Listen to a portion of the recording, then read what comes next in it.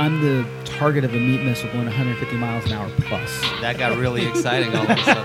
I'm doing canopy safety. I drive like an Asian, so I don't know if it's the most appropriate thing ever. I'm killing it. Utah, give me 2. You're listening to Gravity Lab Radio, hosted by DJ Marvin and produced by Nicholas Live. Have we talked about skydiving the whole time? You know, so that I'm like, well, I'm not really sure what that means, but it's the new hip thing or something. You just but, nod and cool. My brother-in-law kind of keys me in with a bunch of it because he's kind of the younger hipster guy. But for me, it's kind of like, well, what was that again? Like, I won't ever use it. It'll just be like, okay. Is there a word that you've heard that you like that you remember that just didn't sit well with you? Oh shit! No, I mean, I could probably. I remember the Hellias or whatever a long time ago, like when people were from California, it seemed to be a big thing about it. Like, but no, I mean, between just shortening words like fam and IMA, like they're just using the abbreviations from the text world because that's how most people communicate, I guess now. So they're just used to that. And I fought a lot of the texting and a lot of that stuff for years. So yeah. It seems to be evolving, too, because I didn't realize how different it had gotten until, like, a day or two ago. Katie just got an iPhone for the first time. Do you use iPhone, Android? Yeah. Okay, so you might be kind of familiar with, like, the different types of messages you can send. Like, if you hold the send button, it gives you options. You can do, like, invisible ink, or now the thing's moving. Nope, see, I'm a pretty tech retard. I mean, I've always had Apple stuff, but I don't use half of the shit that's on it. And I had been made aware of that stuff, and I didn't realize that it just became part of texting for me. Like, I'm not super big into it either. I just know that it exists. And I was showing Katie all of these things, and it just blew my mind how far it's come. It's not just simply sending messages. You're like, there are multiple animations. You can send GIFs and things. You don't even have to type half the shit anymore. So it's like like autofill text. And all that stuff, and you get spoiled with that, and you can look back like, fuck, that's not anywhere close to what I meant to say. It's like, why did they respond like that? And then you actually read it, and you're like, oh, okay, that came out completely wrong. Yeah, there are things like that too, where it's like. Write 2 words or something and then let the predictive text take over, or you just keep hitting the letters or the words that show up, and you can come up with some pretty wild things. Dude, I hate how accurate the predictive text is sometimes. Gentlemen, we are live before you give away your deepest and darkest secrets. Hello, world. So we always seem to start the show on secrets. I was talking about predictive text. Like, it knows what I'm going to say. Like, this morning, I was writing my message to the group about the weather, and I wrote, there's a bit. I said there's a bit of, and I was going to say patchy fog because that's just the way that my brain thinks. And the moment I typed the word of, it knew patchy was going to be the next word. It just knew. So I got really upset and changed what I was going to say because my stupid robot phone knows me too well. I am changing up my whole fucking vocabulary so my phone doesn't know what it's saying. Yeah, that's tough. Yeah, for sure. It's so convenient, like with composing emails, like on Gmail. Like, it'll write the whole rest of the line that I was going to say. Helps me because I can't spell anything, so that's I just start with partial words, and hopefully, is that what I'm meaning to say? I think it is. Like, we'll go with it. So, and if not, you just blame it on the autocorrect. Like, for sure, it's not at all what I meant to say. The perfect scapegoat. And if you ever get to the point where you're, do you ever have to write things down on pen and paper? It's very short and sloppy, but I use a lot of little stick-it notes, like for my store runs, things like that, just because I tend to forget things. I do stuff like that too, and I feel like I'm getting worse by the day when it comes to what's horrible is, again, that phone that we were talking about earlier, it has like a notepad thing, and I'll search for paper and a pen. I'm like, oh yeah, my phone's right here. Man, I just love to write. I love to write a thing down. I feel like when I write, it's almost like, even though no one ever reads the things that I write, like my notes, my lists, everything's always just for me. But I still, because I'm writing it, I feel like I don't have a backspace button. I'm forced to think it out a little bit more clearly and make it a good sentence that would be communicated to someone else well if they were to read it. Right. So I think it forces me to slow down, use my brain, and be more clear and concise with what I want to say. Because, man, it's way faster to type a whole page of text than it is to write it out. Yeah, I think you remember it better, too, if you write it, just going through that one other step of seeing it, making yourself do it. It helps me. If just rewriting the same note that I read, reading it does not stick with me nearly as well. So repeating it in some way, shape, or fashion definitely helps. Yeah. Well, for anyone listening who hasn't recognized the beautiful, deep voice that's coming through, we got Kevin Craig on the show this evening. What? You know, what's up? Hey, that's sick. DJ had you scheduled to come on a few weeks back. Maybe was that a month ago now? Yeah, because it was right before the film festival. Yeah, it was somewhere around a month ago. Right? Maybe a little bit more. Yeah, 6 weeks ago. Because I couldn't be here because I had to finish my edit for the film festival. That's it. And I said, hey, no, you can't do Kevin Craig without me because I've always wanted to do Kevin Craig. Well, that's flattering in multiple ways. I think. No, when I think of people who I've seen comment on too many shows when we're doing them live, like, man, you're that guy. Yeah, it's great. I've been a watcher and follower since the beginning, I guess, really. So, yeah. Do you think you can comment on your own show? Do you have your phone on you? We could do the little... I do, yeah. I don't know if that's like weird or not, but... Yeah, we don't have to. It's just me throwing ideas out there. I'm confused to like who's actually going to comment on anything tonight. You're here. All right. Now, for me, it was... I've wanted to have you on for quite a while, and I've just wanted to save a good reason. You're an interesting dude. You're one of the guys on the Drop Zone that I find time to stop and talk to. You're just a guy who's easy to get along with. As Alex points out, we look like ballpoint pens. Yeah, that's the hairdo thing. Yeah, we talked about that. And I know you're a fan of the show, and I actually kind of like having people who enjoy the show being on the show because it's a fun, it's an experience to share together. Right. And then you quit your full-time job and became a full-time skydiver. Right. And for me, it became the perfect time because we'll never stay on topic, and you know that. But at some point tonight, I want to look at that. You have been skydiving for how long? About 8.5 years. 8.5 years. So it's quite a while. And you had, I would say, an established career before skydiving as a job. Yeah, I was motorcycle business, as most people know, for almost 24, 25 years. So I just want to, I'll stop there. That's the thing I want to drag out tonight. That's the thing we'll kind of get back and forth to, is that much skydiving experience and that much life experience. It's rare that we see somebody transition into full-time skydiving with that much wisdom. Nice way to call you old. Okay.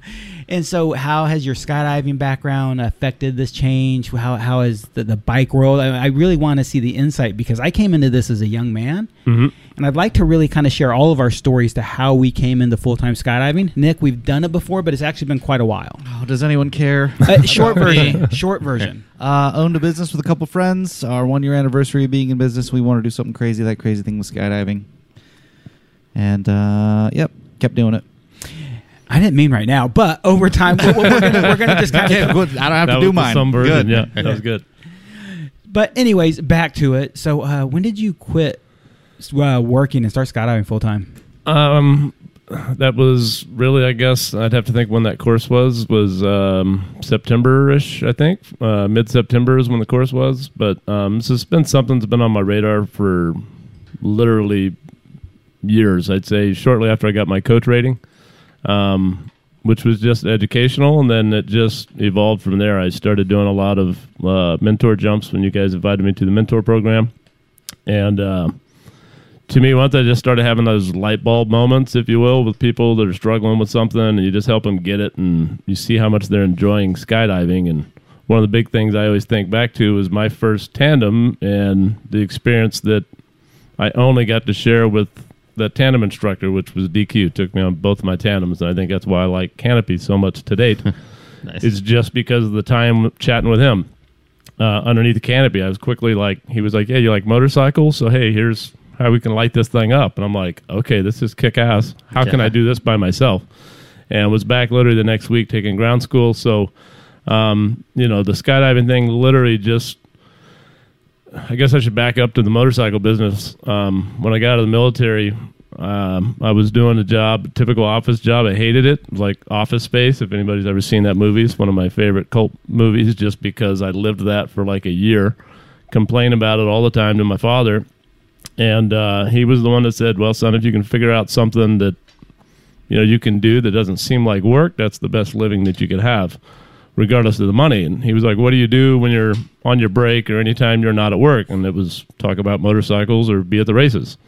He's like, "Well, why don't you go down to the Honda shop and see if you can get a job?" I'm like, "Well, I didn't." It was a money thing at that point. And And he convinced me that, man, it shouldn't be about the money. It should be about your happiness, blah, blah, blah. And so that's where I got into the motorcycle business. So I think we all kind of know what direction that goes now, because once I did my first tandem, I was literally waiting to buy another motorcycle to go racing. And it literally consumed me that I waited for my wife, who did the tandem the same day, and said, hey, I think I want to come back next week and do this ground school instead of buying another motorcycle. Are you good with that? Because I quickly had already done the math that, okay, motorcycle versus school and gear. Like DQ told me how much the gear would cost. So I quickly had a number of $10,000, which was what I would have spent on a motorcycle, and just switched hobbies. And from that, it just escalated. And, for one time, probably within a couple of years, especially once I started coaching and mentoring, was all of my free time was at the drop zone. My buddies that I used to ride with were like, hey, you want to go on a motorcycle ride this weekend? No, I'd rather be at the drop zone. And so that job that used to never be work, because that was my passion, now was becoming work. And it was really, really tough the last probably 5 years. And the job didn't change. It was just really my attitude towards that job. And when I'd get a guy come in, there was a skydiver, it was like I was excited to talk to that guy. The guy that just came in and wanted to tell me about his super bike and all the carbon fiber stuff he put on it didn't mean nearly as much to him anymore. I'm like, I don't really care. Like, you should check out this guy's canopy. That's, just... And so I saw where just everything was changing, and chatted with the wife. She kind of knew, because she was like, look, you're bringing work home with you for the first time in like 20 years. You got to figure out something else to do. And when you've done something for 20 years, that's kind of tough. Sometimes you just think, man, am I in a position I can do anything else? And then thought back when my dad was ill and chatted with him while we were helping him out. And he was just like, well, son, you figured out how to do it in motorcycles. Just figure out something in skydiving. He said, is that even possible? Can you make a living? I'm like, well, yeah, I guess I can. There's guys that do it. I had no idea what that was, but I then started just chatting with people, kind of get small expectations, and thought, okay, I just need to get myself to a position where I can do this and make sense, both from a financial level and just a personnel level. Obviously, the wife and the family having to be all in the same boat with it. And so it started from a camper that I bought, so I would already have something here that I could park, knowing that there, and then financially it was like, okay, our last car payment was going to be paid off, the house was going to be situated right. So financially I went into it, as I mentioned to Nick, like the first week when I started working, I didn't even know how we got paid. And he was like, I'm sorry, nobody explained that to you. But I'm like, I don't really care. I mean, but, the goal was to hopefully work my way into the rotation by the end of the year. So getting invited early, that I'm way ahead of what my schedule was. But I literally, I set myself up to where I didn't need to make any money this year. So the fact that I already am is cool. I'm just leaving it on there because it's like, cool, I can get a real perspective of what to do. That way I can adjust how we spend our finances. But we set it up to where my wife, who still has her normal job, we can pretty much pay everything we need to on her salary. So mine, anything I can bring to the table is just icing on the cake. So I didn't want to have to be stressed out about it and be worried about this or that. I just wanted to be able to come into it and just start a new career knowing I'm at the bottom end of the totem pole, if you will, so I'm the new guy once again.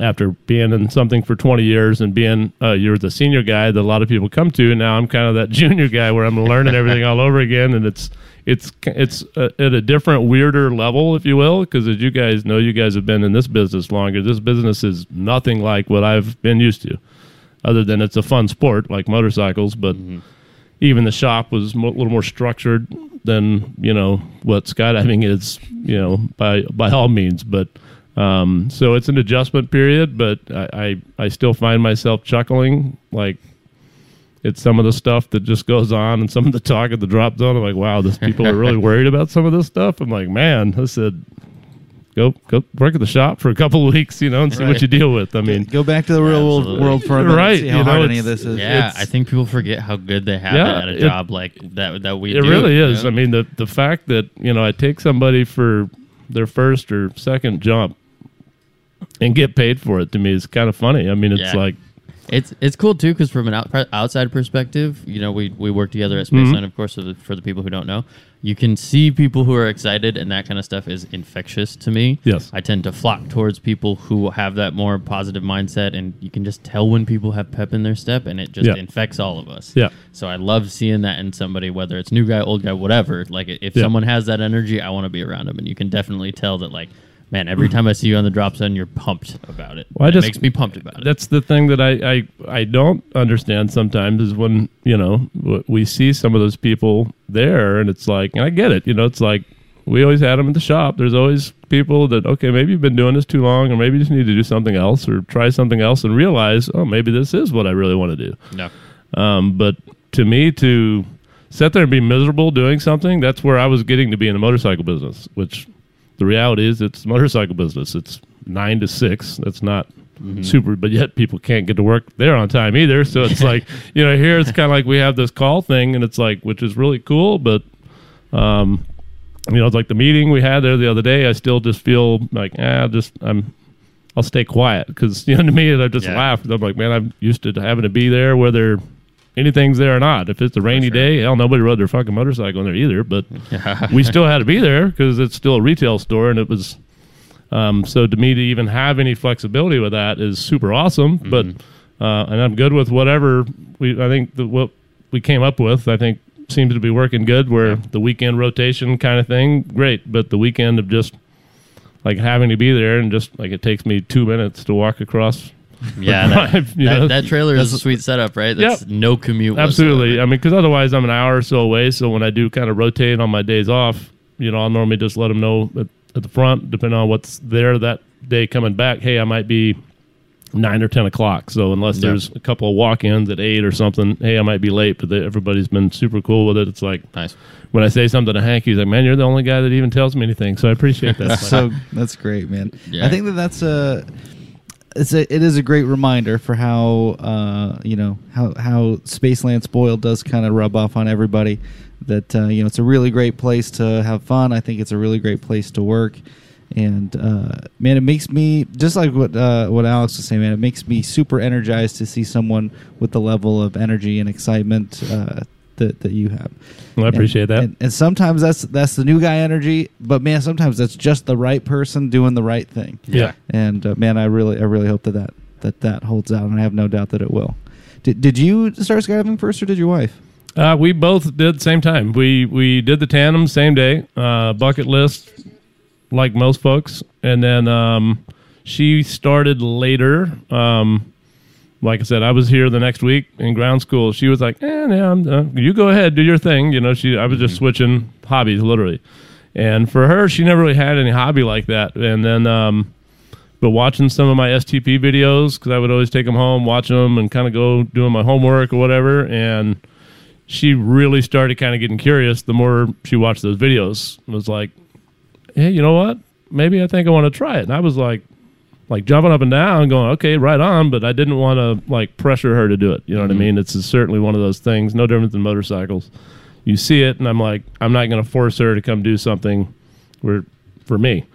In fact, I think when me and DJ met early on, like she was halfway or going through STP where she had some struggles, and when we would come into the hangar, she would go to the STP area, and I would go out the other hangar door and just kind of hang out and do my own thing. Mm-hmm.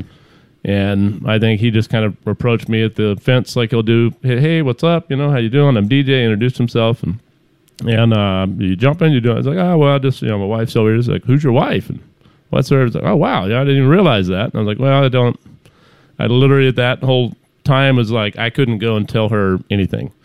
I think, you know, with all of us here with, you know, other individuals at home, you know, I think we all kind of understand that, you know, there's things that somebody else can say to them, but, you know, we can't, you know, and especially in something like that.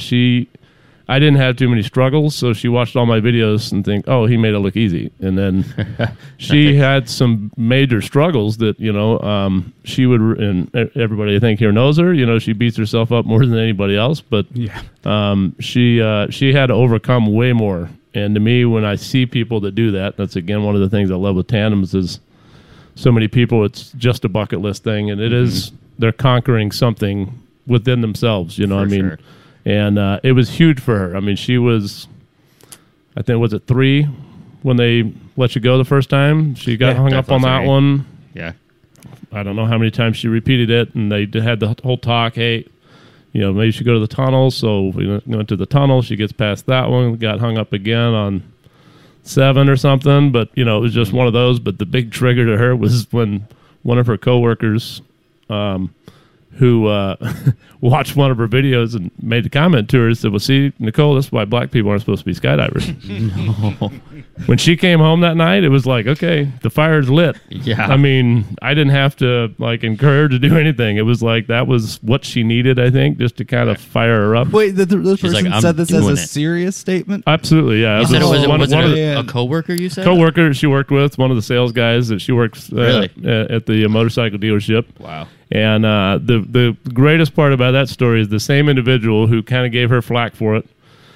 Of course, they remain friends and whatnot, but he went to either a birthday party or an event later at iFly and got in the tunnel for 2 minutes for whatever those like events are with his kids or whatnot, and realized at 6'6", he's a big old guy, how difficult it was. Yeah. And he came to work and was very apologetic to her, going, wow, I had no idea, you know. But that is so cool she got some closure on that, because a lot of times, like, you know, someone's an asshole and maybe that's where the story ends, but the fact that however long later he finally got a taste of how difficult it can be, man, that's awesome.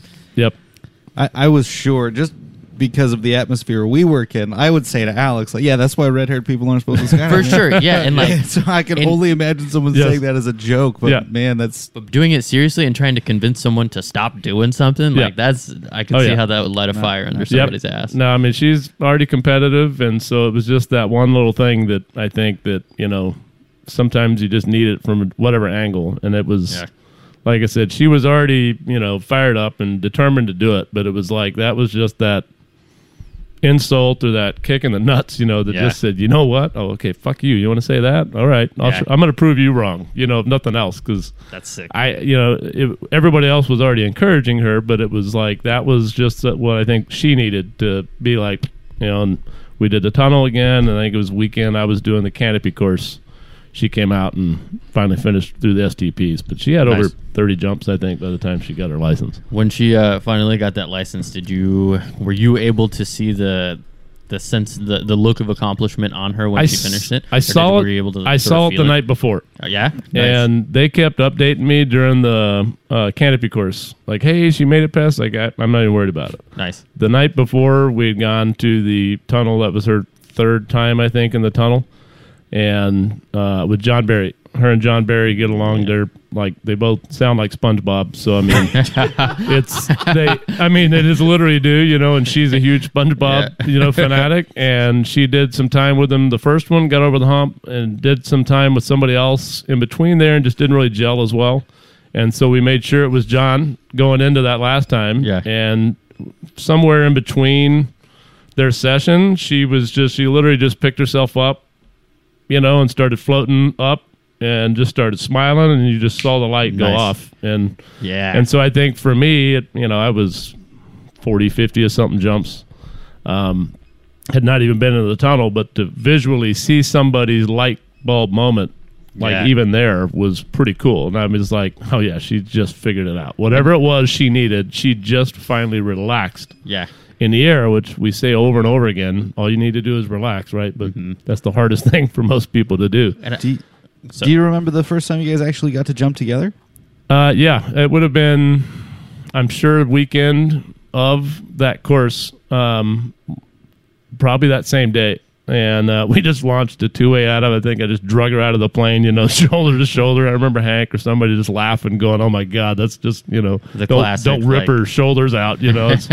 But you know, I know we did just a quick one shortly after that. But then, you know, even then we would kind of mix it, because we were both always participating in the mentor program, and I was constantly with the big guys trying to learn how to go slower, and she was trying to do the opposite. So, and we knew that was more important, to where, hey, at the end of the day, we'll be able to fly together, you know, more reasonably. So really the first 100 jumps for either one of us, we didn't do it as often.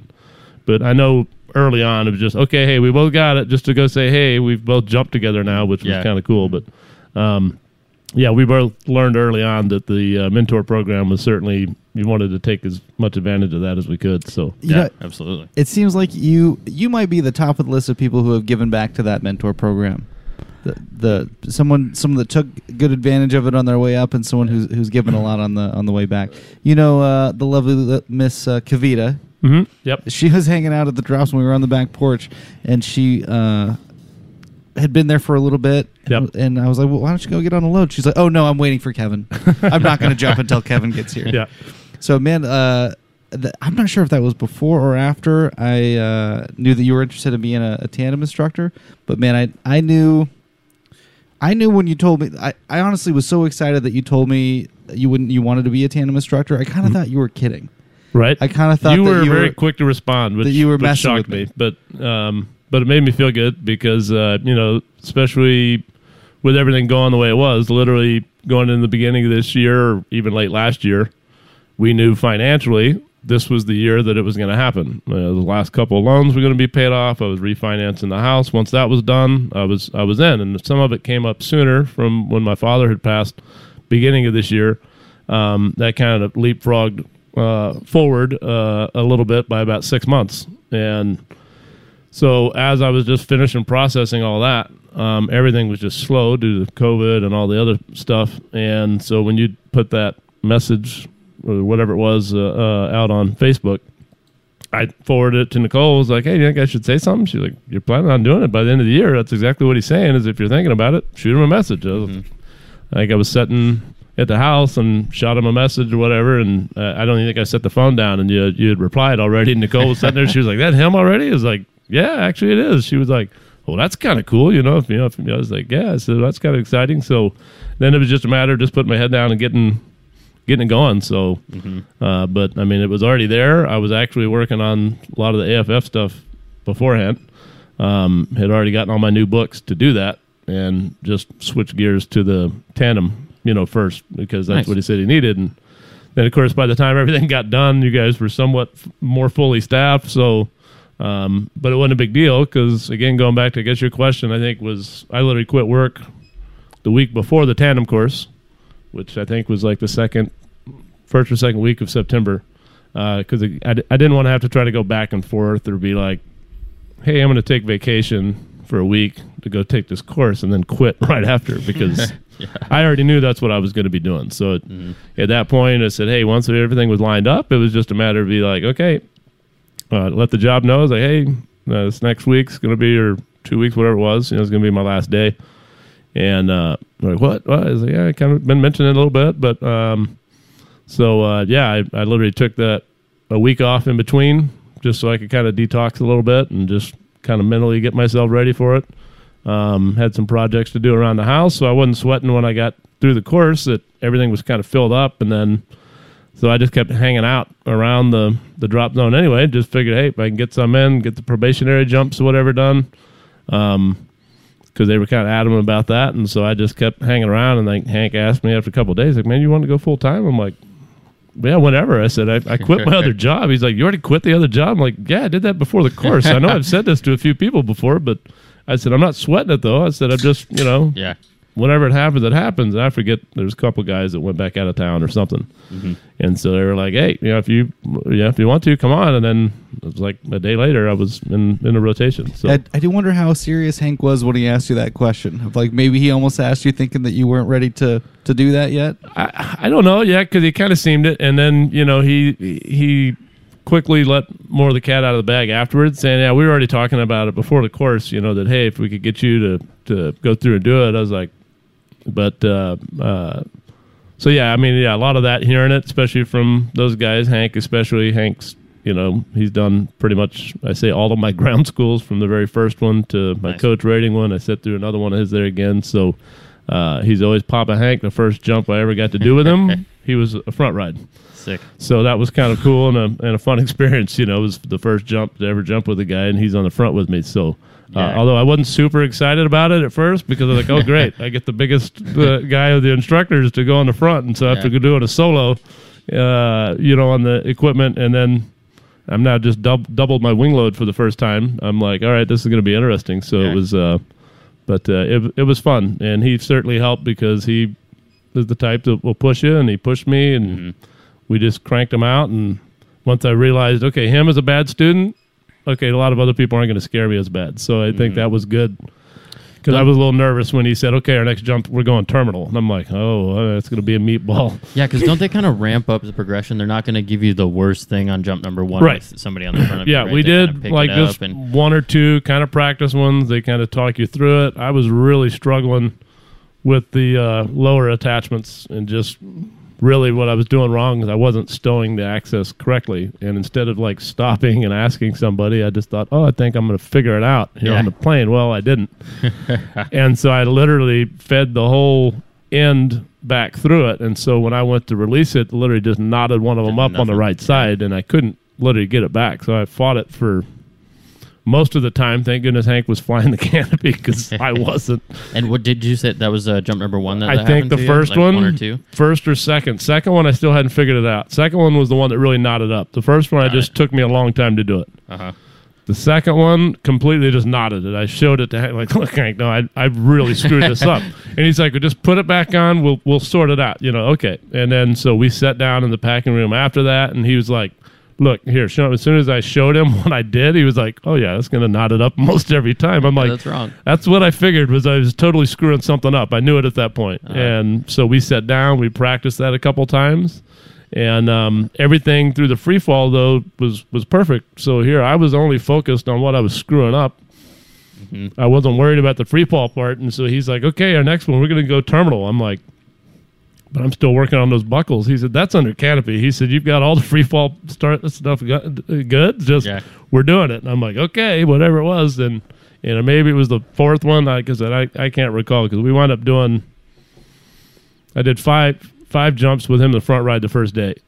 I did my front ride, the solo, and then 5 jumps with him, 7 jumps that first day. So I was a mental wreck by the end of the day. Yeah, that seems like a lot of new information coming in, and the way you're describing it now, it seems like there are multiple different stages. You know, I am not a tandem instructor, so I've not gone through the course, of course. But just hearing you talk about it, there's course, of course. I threw that one out course, there. of course. I'm happy I didn't stutter through that. I was like, okay, I'm proud of myself. But so going through the course, it seems like you're learning all of this new gear, and now you're sort of, you have an examiner with you, but you're still you got to do the right things and take care of this person. Like how was it switching into that mentality for those first couple of jumps? The biggest part to me really was the equipment. You're right, and most of that, as long as you've got all the manuals, you read through and study. And I was doing that my last 2-3 weeks while I was at the old job. Yeah, and so I spent a lot of time doing that just so I wouldn't have to really worry or stress about that. And most of that, you get the test all done.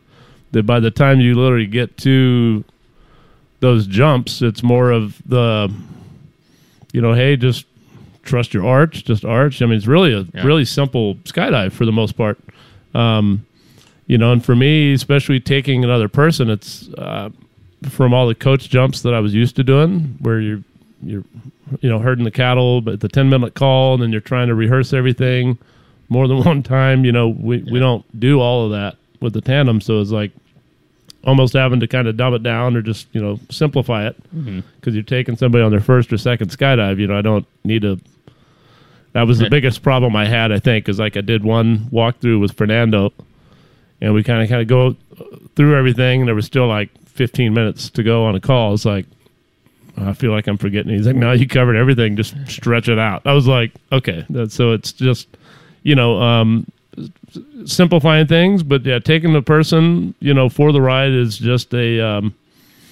I don't think I was as nerve-wracked of that as I was just the equipment, going through your handle touches and doing all that. I mean, I'm just a believer in equipment once I've been taught it, being the more mechanical side of it. For sure. And I think that was probably the biggest thing, is just, hey, knowing if it does this, and they tell you over and over, and it just arch. And I really had to kind of teach myself to arch again, because as a belly flyer, I don't have to arch much. I fly pretty flat. Yeah. So I was having to literally force myself to do that more. My lower back was definitely tight the first day. Use those muscles again. Yeah, just having to do it. I was like, well, all right. Yeah, I mean, but it works, And so when I saw Hank and them kicking their legs down underneath you, and you realize, okay, hey, if kind of fly through it. Yep, just fly through it. It's not that bad. But was there any specific point where you noticed yourself getting more comfortable with this different gear configuration? I was fairly comfortable with it, I guess, through the ground part of the school, just because I spent a lot of time just reading through the book. Because to me, I knew I'm the type, if I'm not very comfortable or aware of what's going on, that I'm going to get all overthink it, and then that's when it just doesn't work well for me. And so I think that was probably the big thing, was just, spending the extra time. That way there you're prepared for it. That way there, hey, just adding a passenger, I'm just having to add those last couple steps. But I think that's probably the biggest thing is, it's stressful going through it. I definitely say I didn't sleep well at all through the course. I always, there's just the mind play of all of it, For sure. Of knowing, I was, especially when it's the examiners, got thousands of jumps compared to me, and, knowing they know when you screw something up. For sure. You can, kind of get away with it with somebody that doesn't know what's going on, but, taking somebody that knows everything, it's, that's could be, more nerve wracking. And Hank and them did that all the way through, knowing, okay, hey, look, one time right at opening, he had a hold of my, reserve handle. He's like, look what I got. And he's like screaming at me. And I'm like, what are you talking about? And he's literally just reached up. He said, yeah. So he kind of showed me, it is just a tip where you can kind of block people's hands, because, people are going to start to reach up for you. So a lot of little things to me like that weren't in the book. Just picking up the tips from those guys and all the experience we have at the drop zone, which is really nice. Maybe I missed this when I stepped out. Did you talk about who else took you through your course? Who were the other instructors that rode on the front for you? I had Pedro. He was the examiner. Okay. And so Hank grabbed me the day that we separated out, because there was 3 of us in the course, Rolito and Saman. And so Pedro and them were jumping with those. I jumped with Hank those first 5, but then Pedro the next couple of jumps, because I think that's like an examiner thing or something where they typically want to take the person at least on the graduating jump or whatever. And then one of the local fun jumper, Travis Mikes, he did one of the front rides for me, and then Pedro did the last one because he wanted to show me how to fly basically without my hands, which was kind of cool, and we did a different diving exit. Nice. Just to kind of show me some extra steps. So it was between him and Hank, they both kind of, I think the second day of the course said, hey, we can tell that I was at least prepared for the course, and both kind of thanked me, just, hey, we appreciate you being ready. I'm like, to me, that's the big thing is, if it's something that I've been wanting to do, literally, you can, I know DJ knows my buddy Farley.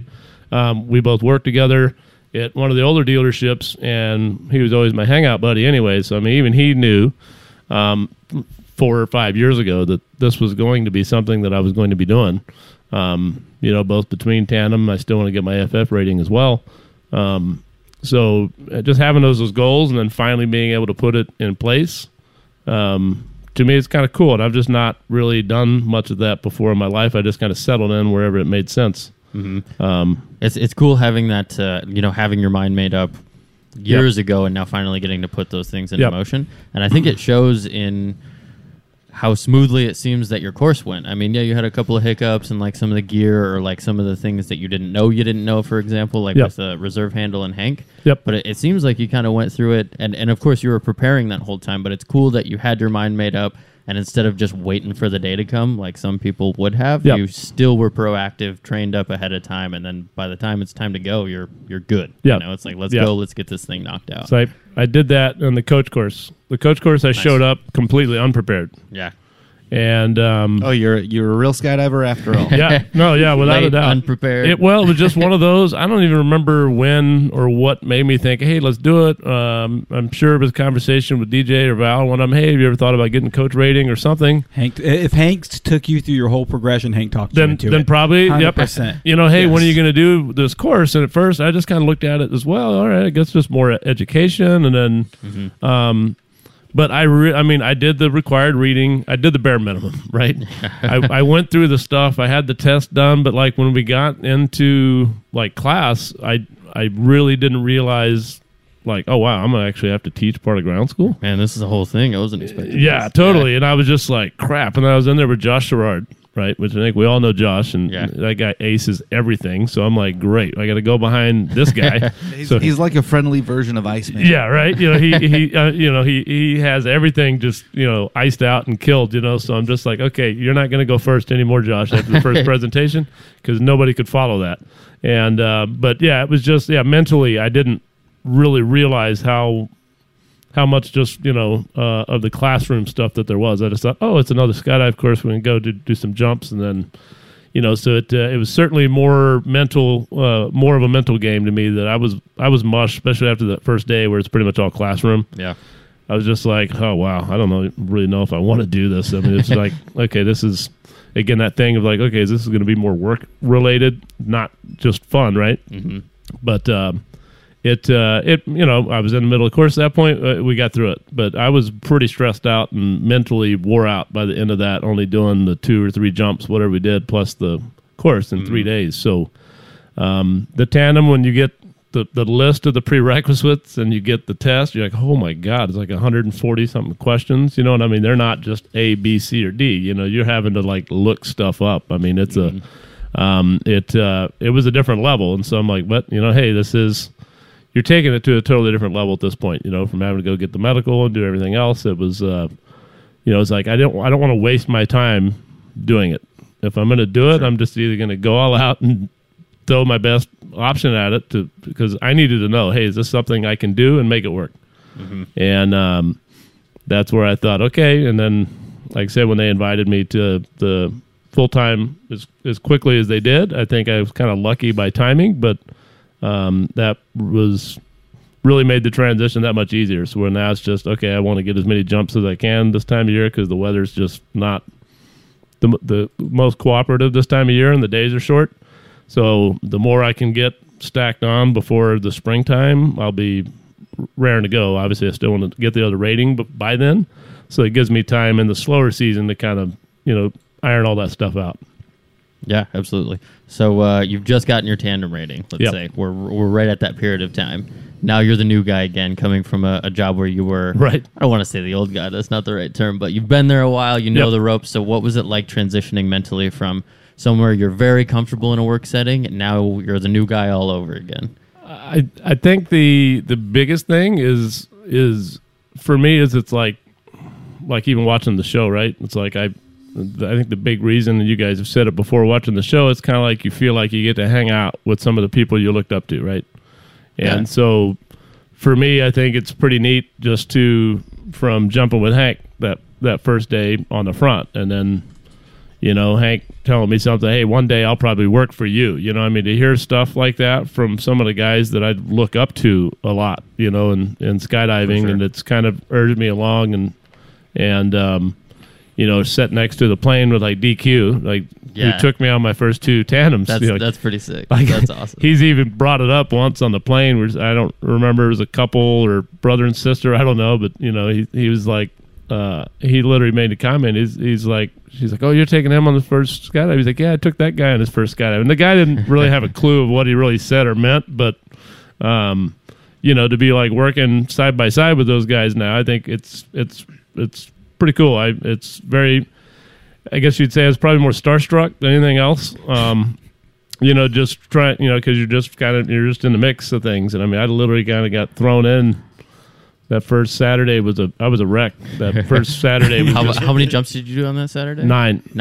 Yeah, that's a solid amount. Yeah, 9. I had no idea. I think Matt Peterson saw me sit down on one of the tables out in the back, and I grabbed a beer or something, and I was literally just shell shocked. I don't do that many jumps in a day. As a fun jumper, I never did that. 5 was a good round number for me. If it's hop and pops, maybe, right? But just mentally and then physically with that size rig and then with somebody else. But Matt's like, man, you all right? I'm like, yeah, I'm good. He's like, how many jumps you did? Man, I don't know. I think like 7. I think it was the number I guessed. And he's like, well, man, that ain't bad. And then when I went into the office or whatever, because they said I had an envelope or something in there, Tanya was like, yeah, how many jumps did you do? I said, I think like 7. I really don't know. I said, I totally lost count. I felt like a drunk stripper because I was like, I can't even remember the person's name that I just jumped with. And I mean, it's just like you rotate in so quick, you're 15 minutes, 20 minutes with this person, and then boom, you're on to the next one. And so I've been trying to like write the names down in between just in my own logbook because I'm horrible with names, but I still just like, I literally, and when she told me I did 9 jumps, I was like, wow, I completely didn't remember 2 of them. I mean, so that was just a lot to kind of try to get used to, but I learned good that way, just trial by fire, if you will, just kind of. But there was 1 or 2, like the first 2 back-to-backs that I had, I was just like, I looked up, I'm like, God, it's 16 minutes. I've still got this old rig on my back. I still haven't debriefed the other person. There was one or 2 of the times, like, man, I don't know if I can do this. Yeah. And, but then I'm looking at everybody else, and they're all doing it. I'm like, I can't be a pussy and just not do this. Man, I mean, I'm like, this. Got to get with it. That is such a good mentality, man. I love that. And after a few, it was just like, that was that whole thing of learning, which I've seen it for years, but being on that side of it where, like, I went in on that day for sure, there was no rig. So I piled that one up on the corner. I'm like, well, I'm on like 15-minute call. Like, well, I want them ready. And so I'm in there and I'm doing, so you get them all prepped, and then I'm grabbing a rig with like a 5-minute or less call, which I was just never used to that. I was always used to being in the loading area at 5 minutes, not, okay, now I'm putting my helmet on and then rolling around at that last minute. But I think I heard Chris Brewer, one of the guys, say it once. They're like, well, they're not going to take off without us, Kevin. I can promise you that. And I was like, okay, so that one kind of at least stuck. Where I'm like, not on purpose anyway. Right. But so that at least kind of, stuck with me a little bit where I'm like, I'm not used to being one of the paid people on it that, is making the drop zone money. So the mentality is much different. Yep. So we got you, Hank, through the classroom, and then as your instructor for a few of the jumps. Then we got Pedro. Yep. And then we got Travis Mikes. Yep. Tell me about your first tandem passenger. That was the wife. Oh, that doesn't count. Okay, that one. Okay, because the wife, that was one of her stipulations. I want to hear that story for sure. Okay, that's just not the question I meant to ask. Gotcha. So the very first paid one, the first person the first WUFO. Yeah, that first paid one. That would have been there's a Friday, and it was. I've got the name in there, but I did 3 jumps that day. And the first guy I want to say is Brandon. But let's go, Brandon. Let's go, Brandon. I just found out what that is today. But that one, the first one really wasn't like super eventful. The guy had done another jump previously, and it was kind of like, which was good for me because he was more into his girlfriend that was there. It was her first jump. And so other than just getting the nerves out of the way, it was like, all right, it was good because he was just kind of like, I just wasn't super excited and all, and that's not why I wanted to start doing tandems. But then I had a lady right after it, Miss Pam. That's the one I met, Pam. Yes. Yep. She was a firecracker of an older woman. And at least Nick and Steve and some of the other people knew one of my big hang-ups getting into tandem was harnessing females, just because I've had so much sexual harassment training over the years that just having to do something in people's space like that was like, made me nervous, but once you see the video, you quickly realize, okay, yeah, they don't care. You're just, they know you're doing your job. And, but this lady, when I met her, is over like in front of the office and I see the name on the board. She just happened to be standing there, and I was right there. I was like, "Oh, hey, you're Pam." And I mean, she turned around. I think it was her 54th birthday or 55th, and she was just like super excited. First thing she says to me, she was like, "Oh my God, I'm so glad I told the people in the office. I just wanted to, and I think it was she prayed to Jesus in the morning and said she wanted to jump with the biggest skydiver she could find." I was like, "Well, I don't know if I'm 100% the biggest. I'm definitely probably the tallest one here, but she was just super excited." I mean, just was the exact reason why I wanted to start doing tandems because, she just, the things that you hear out of people's mouth is just amazing to me sometimes, I mean, it's some of them are just super quiet and timid. And then under canopy, this beast comes out of some of these people that you think, who are you? They'll start, telling you things like you're their therapist for like the 5 minutes. I'm like, hey, we got a canopy to fly, but that's great. It's mind blowing to me. But I don't know if it's the adrenaline that then people just blurt stuff out that's super important or whatever to them on their mind. That I'm like, okay, but yeah, she was definitely the one who helped get me over a lot of those humps because, harnessing her up, she really had no problem with it at all. In fact, if anything, she was getting a little excited by it. And so she kept making comments, which were just funny to me, which made me relax a whole lot better. Yeah. And so she goes through it. She pretty much didn't really pull, just got lost in the moment, whatever, but, was fine. And then as soon as we got on the ground, she wanted to do tandem too. Like, her boyfriend that was there with her was like, oh, no, hey, Kevin. I was like, oh, hey, I need to get your harness and all. She's like, oh, no, I've already paid for the other one. We're going to be on the next one. I turn around and, okay, we're on the next plane. So, she was talking about wanting to do the solo program. I'm like, okay, great, cool. So if you do, you need to do this. You're going to have to make sure your altitude aware and pull on time this time. That way you have to be able to pull your own parachute.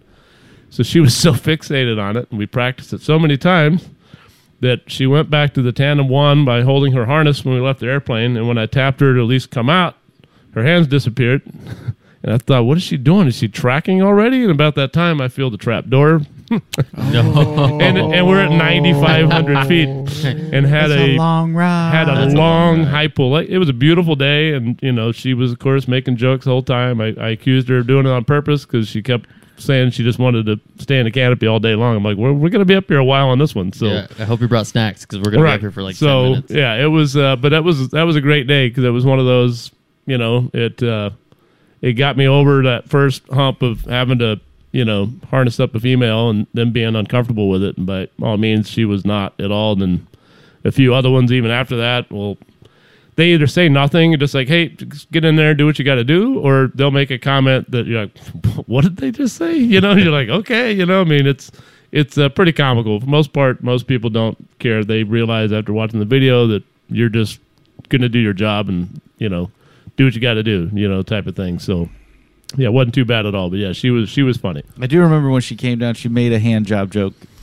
That wouldn't surprise me. Yeah. She made a lot of jokes throughout. She was a ton of fun. I'm super happy that got to be your. Yes, I thought that was your first student after the program, but I didn't know. There was a guy. Brandon. There was a guy on an earlier load that morning, and like I said, he was just kind of, just uneventful, which was cool. Just kind of get the first one out of the way.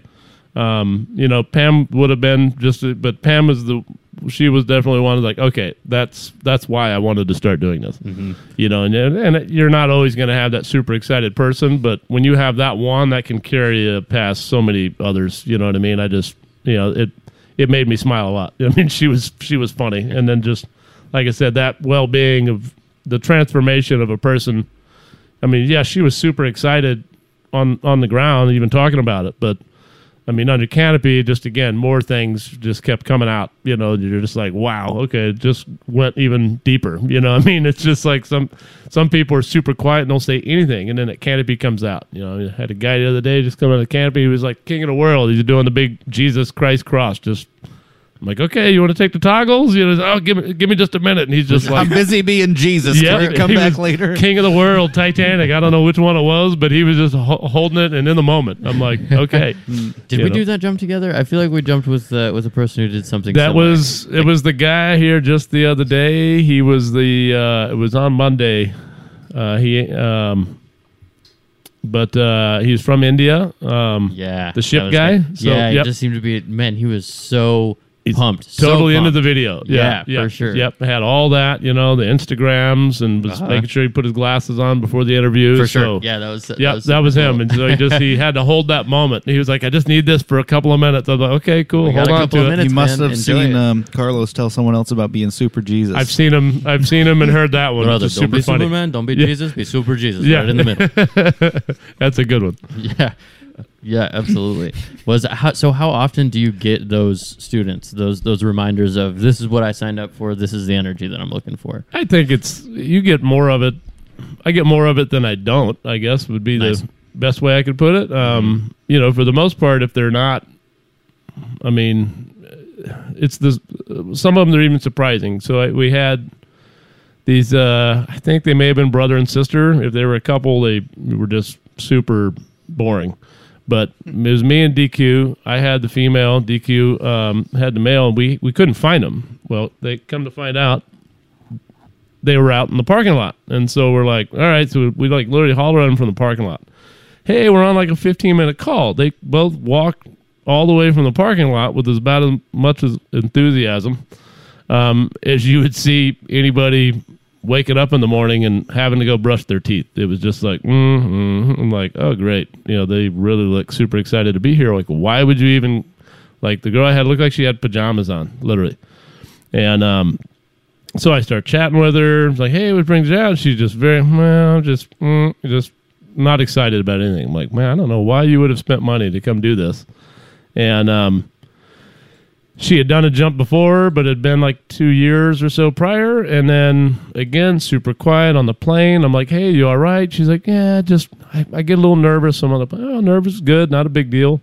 And we get under canopy. And under canopy, she was like, I don't really want to do it. I was like, here. I said, fly this thing with me. And like literally just kind of set it like that. I said, put your hands right in here. Just kind of made her do it. And she put her hands in the toggles and started flying around with it. She said, wow, this is actually a lot of fun. I'm like, well, yeah, that's what you paid for, is to have some fun, right? And she finally like started chatting. And then again, we land, and she dumped on me then that, oh, well, I take a lot of this medication for different mental things, blah, blah, blah. And a lot of times I get lost in what's real and what's not. So, I'm sorry if I felt a little out there, but you really made it super fun, blah, blah, So I was like, okay, cool. So at least I even kind of got over a hurdle that they had, because to me, it's like, if they're not having fun, it's like not very fun for me. Yeah, it's an odd thing to do if you're not going to be into it. You know, if someone's dragging you into it, or if you're just really lethargic the whole time. Yep. But that's got to be a rewarding feeling, knowing that you've provided that for somebody, someone who has a unique situation, and you... I don't want to say got them out of a funk necessarily, but you were able to show them a good time. And right. That's got to be a good feeling. Yeah, it was. Like I said, because she was easily one of those that I'm thinking, I don't really know.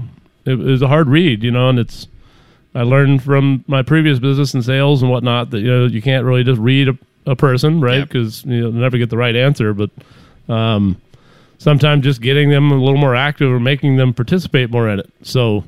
yeah, like I said, I haven't had that many that I would say were just like bad. I mean, I did have the one lady that got sick on me, so that wasn't pleasant. But that was going to be one of my questions, if you had someone throw up yet. Yeah, that was a couple weeks ago.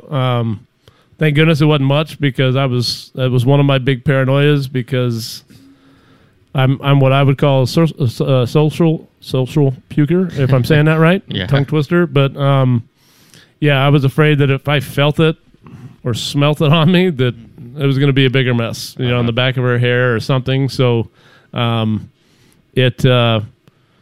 she was pretty nice all the way up. Did everything under free fall, but was like, as soon as she'd already told me when I first met her, she's like, I don't want to do anything. You do everything. I'm just a bucket list thing. She was a retired old military lady. I said, cool, no problem, super easy. Just give her all the normal rundown. Still offered her the toggles, because to me that's kind of when I'll resituate everything, kind of adjust the harness.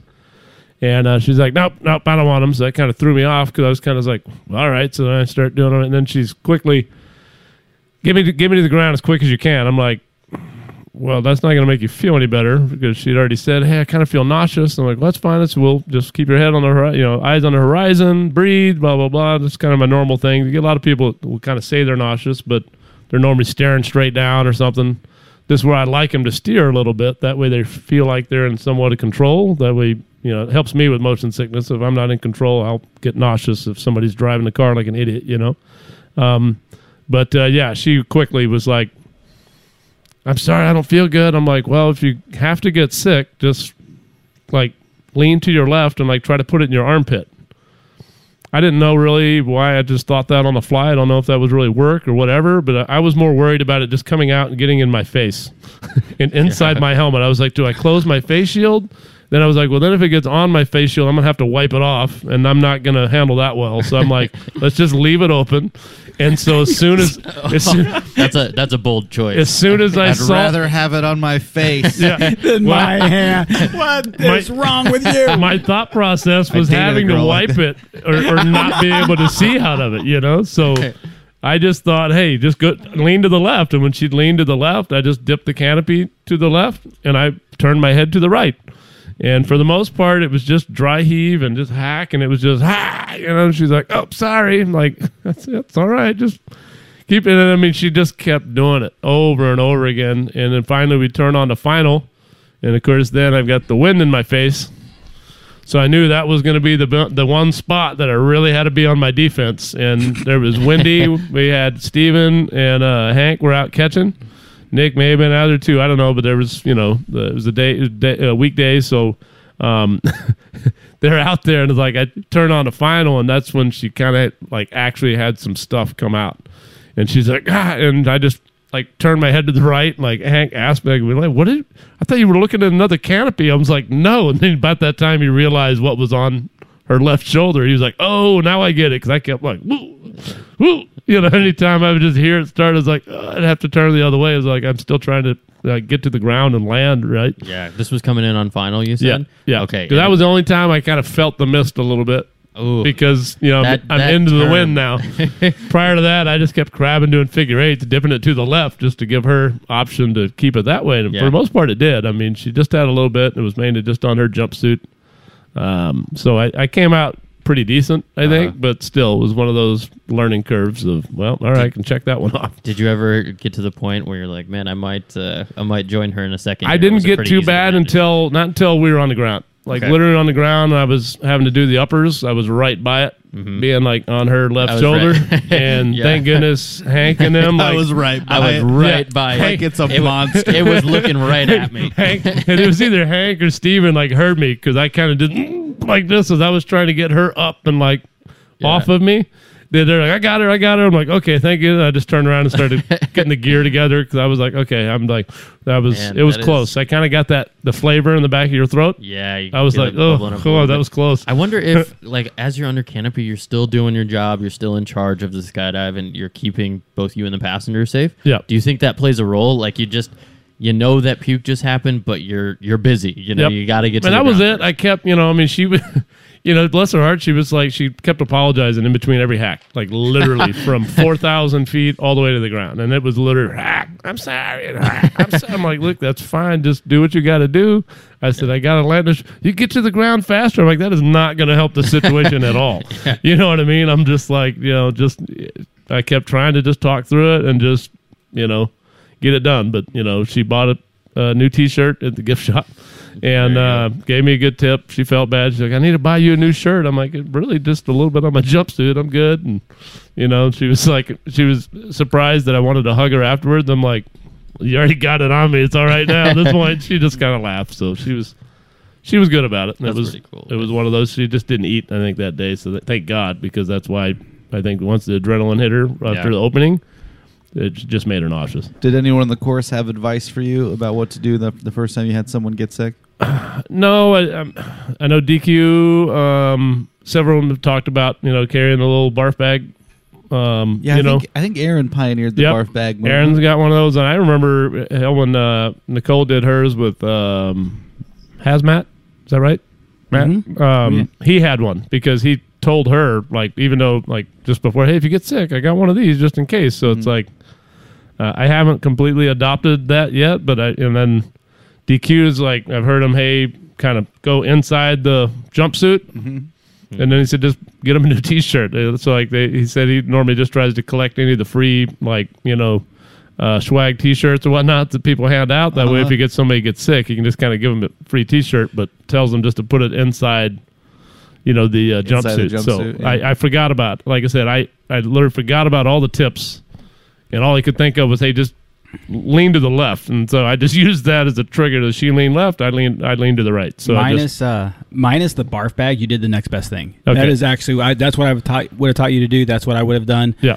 I would have closed my visor. I would have taken that option. I fought with that. I really did. It was one of those things. I'm like, Kevin, You don't have to wipe your visor off. You can open it afterwards. Yeah. And you're still yeah, okay. but it was that if it's there and it's dripping. I mean, I thought about this a lot. Or like I really did. That's true. Dripping in might cause a problem, but like worst case scenario, you buy a new helmet, but you can't buy a new mouth or a throat. If it gets in your mouth, that's true. That's it. If it gets in my mouth, everything was going to be coming out of my mouth. There's no doubt about that. But again, you don't always think about those things until you're in the moment, and it's like I'm just gonna go with whatever feels right. And I think that was the part that stuck with me was like if it gets on the outside of my shield, I'm going to puke on the inside of the shield. It's going to be a really nasty mess. So I think my defense was I need to be able to project my own out if I have to do it as well. That was my biggest thought. So you don't drown in the inside of your helmet. God, what a way to go, right?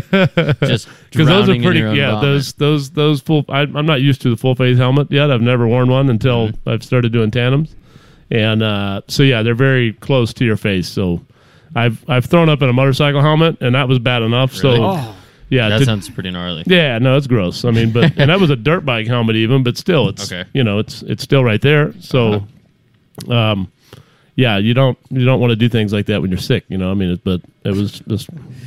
I got to know more about why you're throwing up in this helmet. Yeah, I want to know so bad. I was just young and dumb, right? I mean, I was racing a lot of motocross, and when parents and everybody tell you, hey, you're too sick, you probably shouldn't be doing this. And you're like, but I've got to qualify for the nationals or whatever I was trying to qualify for. It was a big race. And so I convinced them, even though in between like Theraflu or whatever drinks I was eating or drinking, that, hey, I got it. I'm good. I'm hydrated. And I finished the race. I did qualify, but I puked all inside my helmet on like the second or third lap. And it was kind of like one of those. It was like...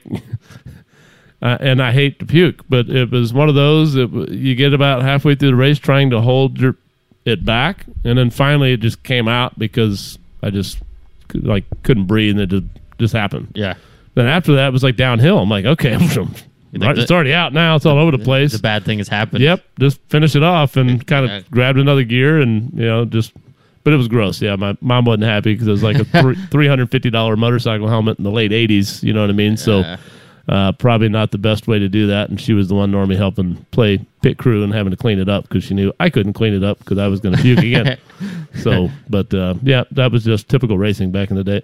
Mm-hmm. You said it was like 2 laps into how many laps were in the race? Probably then maybe 6 to 8 yeah, on amateur stuff like that. It's nothing major. A good enough amount of time to like really sit with your own vomit. Yeah, I mean it gets on there. It's hot. It was hot, summertime, sweaty. So it's like you got sweat, dirt, and why not make some vomit in there with it? But yeah, it was just one of those things. But yeah, I've got worse stories, so I don't want to get off on that tangent, though. Fair enough. We don't have to. We can keep talking about skydiving. Poopy pants riding. Yeah, no. Riding dirty. We've talked about it up north. What about down south? You got any stories about that? I'm just kidding. We don't have not in the pants. No. I did leave a mark. I'd say in the middle of the starting line in Lawton, Oklahoma. You were talking about the inside of your underpants. Yeah, me too. That is exactly. It's like I was leaving more than one kind of skid mark on that track. I'll just put it that way. No, so we would travel around in an old Chevy van, just like the old custom van at the back bed, like folded out or whatever, right? And we had an open wheel trailer that we hauled the bikes on, and Mom and Dad were driving us around all over the place, and so we'd literally go like in and around Oklahoma City. And there was one track I could race Saturday night and then be another track Sunday. So we'd drive at midnight when the one races were done and then head over to the other ones an hour or so away and be there in the morning. Well, we went to this new track in Lawton, and we stopped like at McDonald's or something on the side of the freeway in between, right? I'm a teenager, right? And you just eat whatever crap is, you get. And we get to the track, and they hadn't brought, it wasn't like a normal track. It was like in the back of some farmer's pasture or something. They'd already built it all out, but none of the outhouses had been delivered yet. And we got there in the middle of the night. All the pit lights are like out. So other than the light we had in around our little campground, which really wasn't anything, but we popped a little easy up. The bikes were still on the trailer, and we're just crashed out in the van. And I woke up in, I don't know, dark 30, and had one of those little moments in your stomach where you're like, oh, that's not good. And I just kind of look around. I'm like, Dad, I got to go to the bathroom. He was like, well, there should be an outhouse out there someplace, son. Just grab the flashlight. So I go out, and I'm like, I slowly start looking, and that slow look, became a panic look because I'm like, I don't have any option right now. I have to take care of something. Well, if anybody's seen a motorcycle starting gate, some of them are nicer than others, but they're split halfway across the gate, and there's like a little booth in the middle where the guy drops the gate. Well, that little booth at least had sides on it. so yeah, I was paranoid that somebody in the middle of the dark, in the middle of freaking nowhere, is going to see me, right? Having to squat and like they have night vision. Dump. I know it. So yeah, I backed myself into this little starting booth, and I took care of business. I had to use a sock because I had no toilet paper, but left the socks there, 2 moto socks in the booth. So literally, like, I say nothing, right? My dad remembered somewhat of what happened in the middle of the night. The next morning, I'm getting ready, and I would try to sneak on to every practice session I could get. So, like, even if the 250s were practicing, I would try to sneak in, even when I was riding 125s. And that was the first practice session. So I'm over there. My dad's like, well, I don't know what the holdup is. They're over there fucking with the starting gate. And I was like, oh, yeah. So they had to modify the entire starting gate because the guy didn't want to climb in there because of the mess I left in there. But, so, yeah, they... That is amazing. End up, like... on the track in the booth. So yes, I literally was in the booth. Like the booth is in there, and there's a floor in the booth. No, not really. Okay, it's basically dirt, okay. And so like the metal gate comes around the outside of basically 2 wooden walls, and then they had one that basically had just a pin, and you stepped on a lever that would release the pin. And so because of where that step and the small quarters it was and the mess that I made, I mean they like had a water hose over there and like trying to hose it down, but the guy was just, I think, so disgusted. Of course, because I left like motocross socks are like, you guys have seen my wife's socks that are always like real colorful. Yeah. So there's 2 of those in there. Oh yeah, there's 2 socks. What do you think he found first? I don't know, but I know he was not happy. That guy was like totally like, pissed off, and it literally took my dad about 5 minutes to realize that's the mess that I made in the middle of the night, because he was like, he went over there because my dad was an engineer, so he could weld, he could kind of do it all, fix it, right? So he thought, well, if there's something mechanically wrong with it, he can go help out. What the shit's going on over here? He goes over, and I can see him. I'm over there waiting for him to flag us to get on the track. And he goes over, and he's chatting with one of the guys. He turns and looks at me, just shakes his head like, oh, my God. He put 2 and 2 together, realized what happened. He was like, okay. Did you guys have a conversation about it later, or was it just kind of like, we both know what's going on, but we're not going to by the time I got off the practice session, mom, sister's boyfriend, they all knew about it. So it was so Kevin, that how you get your first pick on the gate, you go in there. I was like, yeah, well, I woke up in the middle of the night, I couldn't find anything, and there really wasn't. Like the first thing that morning was you saw him on one of those trucks bringing in all the porta potties. It is so amazing to me that you were in a dark field, no one around as far as you can tell, and you still felt so exposed. You're like, man, I need walls around me. That's it. I was thinking maybe 13, 14 years old, so just kind of one of those, you just feel like, man, I'm not used to, I wasn't a camper. We didn't go out in the woods and like do that. So it was like, really the woods around there was like a pond, so like I was more worried about, man, there's fucking snakes or something over there. At least that's open. That's a good point. I got walls around there. Awesome. It was like, so you do what you got to do in a bad situation. Well, the important question, did the race go well, or did it go like shit? Yeah, well. No, it was pretty good. Yep. Did you wipe the floor with the competition? Did anybody crash and eat shit? I don't think anybody was that close to the starting gate where it had happened. So, like I said, it was one of those. It was just more of a big surprise for that one guy who went in there and went to go set the starting gate up. How amazing would it be if that man somehow heard this story? Like somehow. If he's out there listening. Yeah. Oh my God! It's probably he'd be a farmer and from Lawton, Oklahoma, someplace. I picture I'm getting dramatic with it, but it's like some dude on his deathbed who like finally solves the mystery. He's like, the mystery pooper. Yeah, right. Yeah, that was the thing on one of those shows, the mystery pooper. Yeah, ghost turds everywhere. Man, when I made the down south joke, I had no idea you were sitting on that kind of story. Yeah, no, I'm kind of glad we went there. Yeah, man, so there have been some good poop stories told on this show. Man, I'm sweating because I was laughing so hard. That's good. That was a good one. sweating because now I gotta, Yeah, all this poop talk is making me want to go take a poop. Sorry, didn't mean to work things up. Oh, it's all good. We can keep talking about tandems now if you want to. We don't have to go down the poop rabbit hole. I don't know how we even got to that, but we were talking about puke first. And yeah, there we go. What about the other stuff? Yeah, all right. Out one end and the other. Yeah. Puke, poop. What's the next thing? Has anyone cried yet? Like any kind of tears, I guess. Like happy tears, sad No, tears. I had a Hispanic gentleman, spoke no English, zero. I had Carlos, I believe was videoing, or at least one of the two.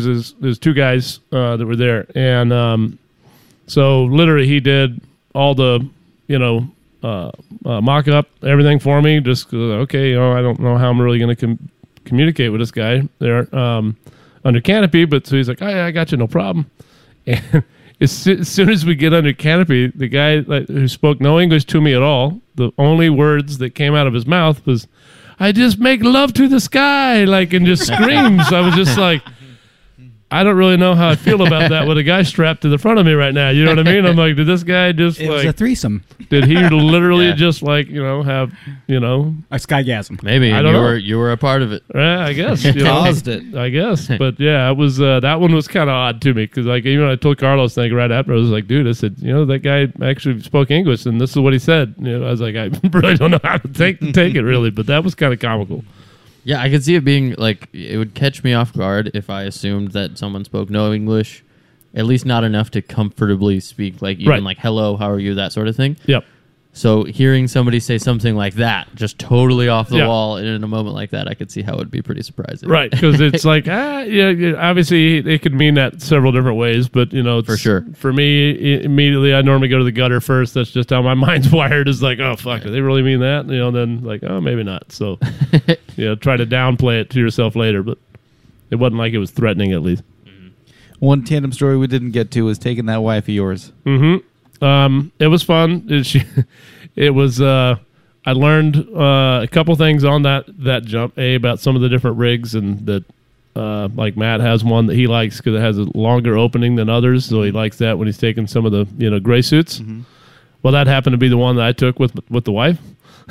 So it had a 1,200 foot opening, and so that was kind of funny because not only me but even my wife, the passenger, is like, "Come on, son of a bitch! Come on!" We're both talking to this thing as it's opening. Pedro had seen it because he was on one. He's like, "Man, Kevin, I thought you were going to chop that thing. It almost seemed like a streamer." I was like, "It took a really long time to open," but of course, me and her on it, was yeah. That's so funny to imagine a tandem passenger looking up and yelling at an opening. Oh yeah, because she was used to it. But then other than that, I had to say the typical, hey, I don't need you trying to give me directions here. I'm going to fly it. I don't, so she didn't fly it. I made sure that she knew because she likes accuracy. So I made sure, hey, look, when I set up over the hangar at 650 feet, don't even look at your altimeter because it's nowhere near how you set up on your canopy. So yeah, that change in sight picture is weird. Yeah. I did a front ride with Mr. Nick Lott right next to me a couple of months ago. Oh, I never took you on a front ride. That's you took true. a gal, his sister. I took a girl named Amber. that looked a lot like me. Pretty much the same configuration, just long red hair.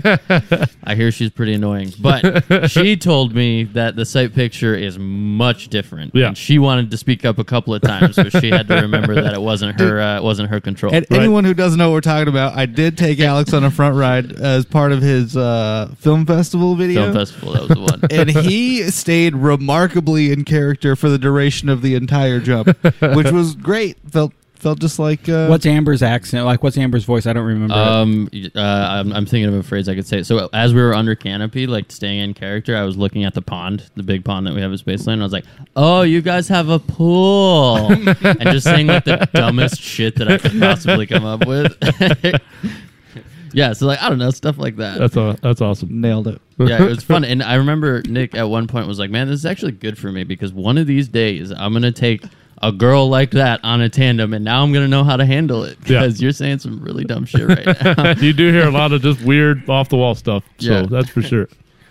So we've talked a lot about tandems. Let's say that Mr. Kevin Craig's going to go do his very most favorite skydive that's not a tandem. What does fun jumping look like for you? Probably my favorite thing to do, which I've not gotten to do as much of it here, but I like tracking jumps.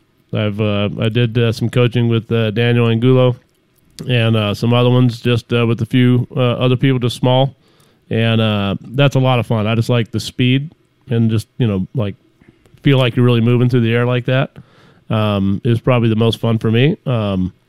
Obviously, most of my experience is just mainly belly jumps, mainly doing coaching, things like that. But I'm not so much into doing the formations and things like that. But tracking was something I always thought was pretty cool. As I watched Tex as he got his license and ratings, and he was jumping with Jay, I think it was here for a while. Yeah, Jay Vienendahl. Yeah, I remember I was like behind them, like right after I got my license, watching them, and when Daniel was doing a bunch of camps back then, just going, wow, that's some sick shit. Just watching them like leave the airplane and spiral around one another, is pretty cool. Mm-hmm. And just that feeling of moving through the air, is the motorcycle part of it. But other than that, I would say the canopy part is my favorite, just because that feels more like my motorcycle now. In the air. So any skydive always ends with a canopy ride. So that to me is I always get, even on the tandem. Ideally, if you're doing another one, it's going to end that way. Yep, sure. Exactly.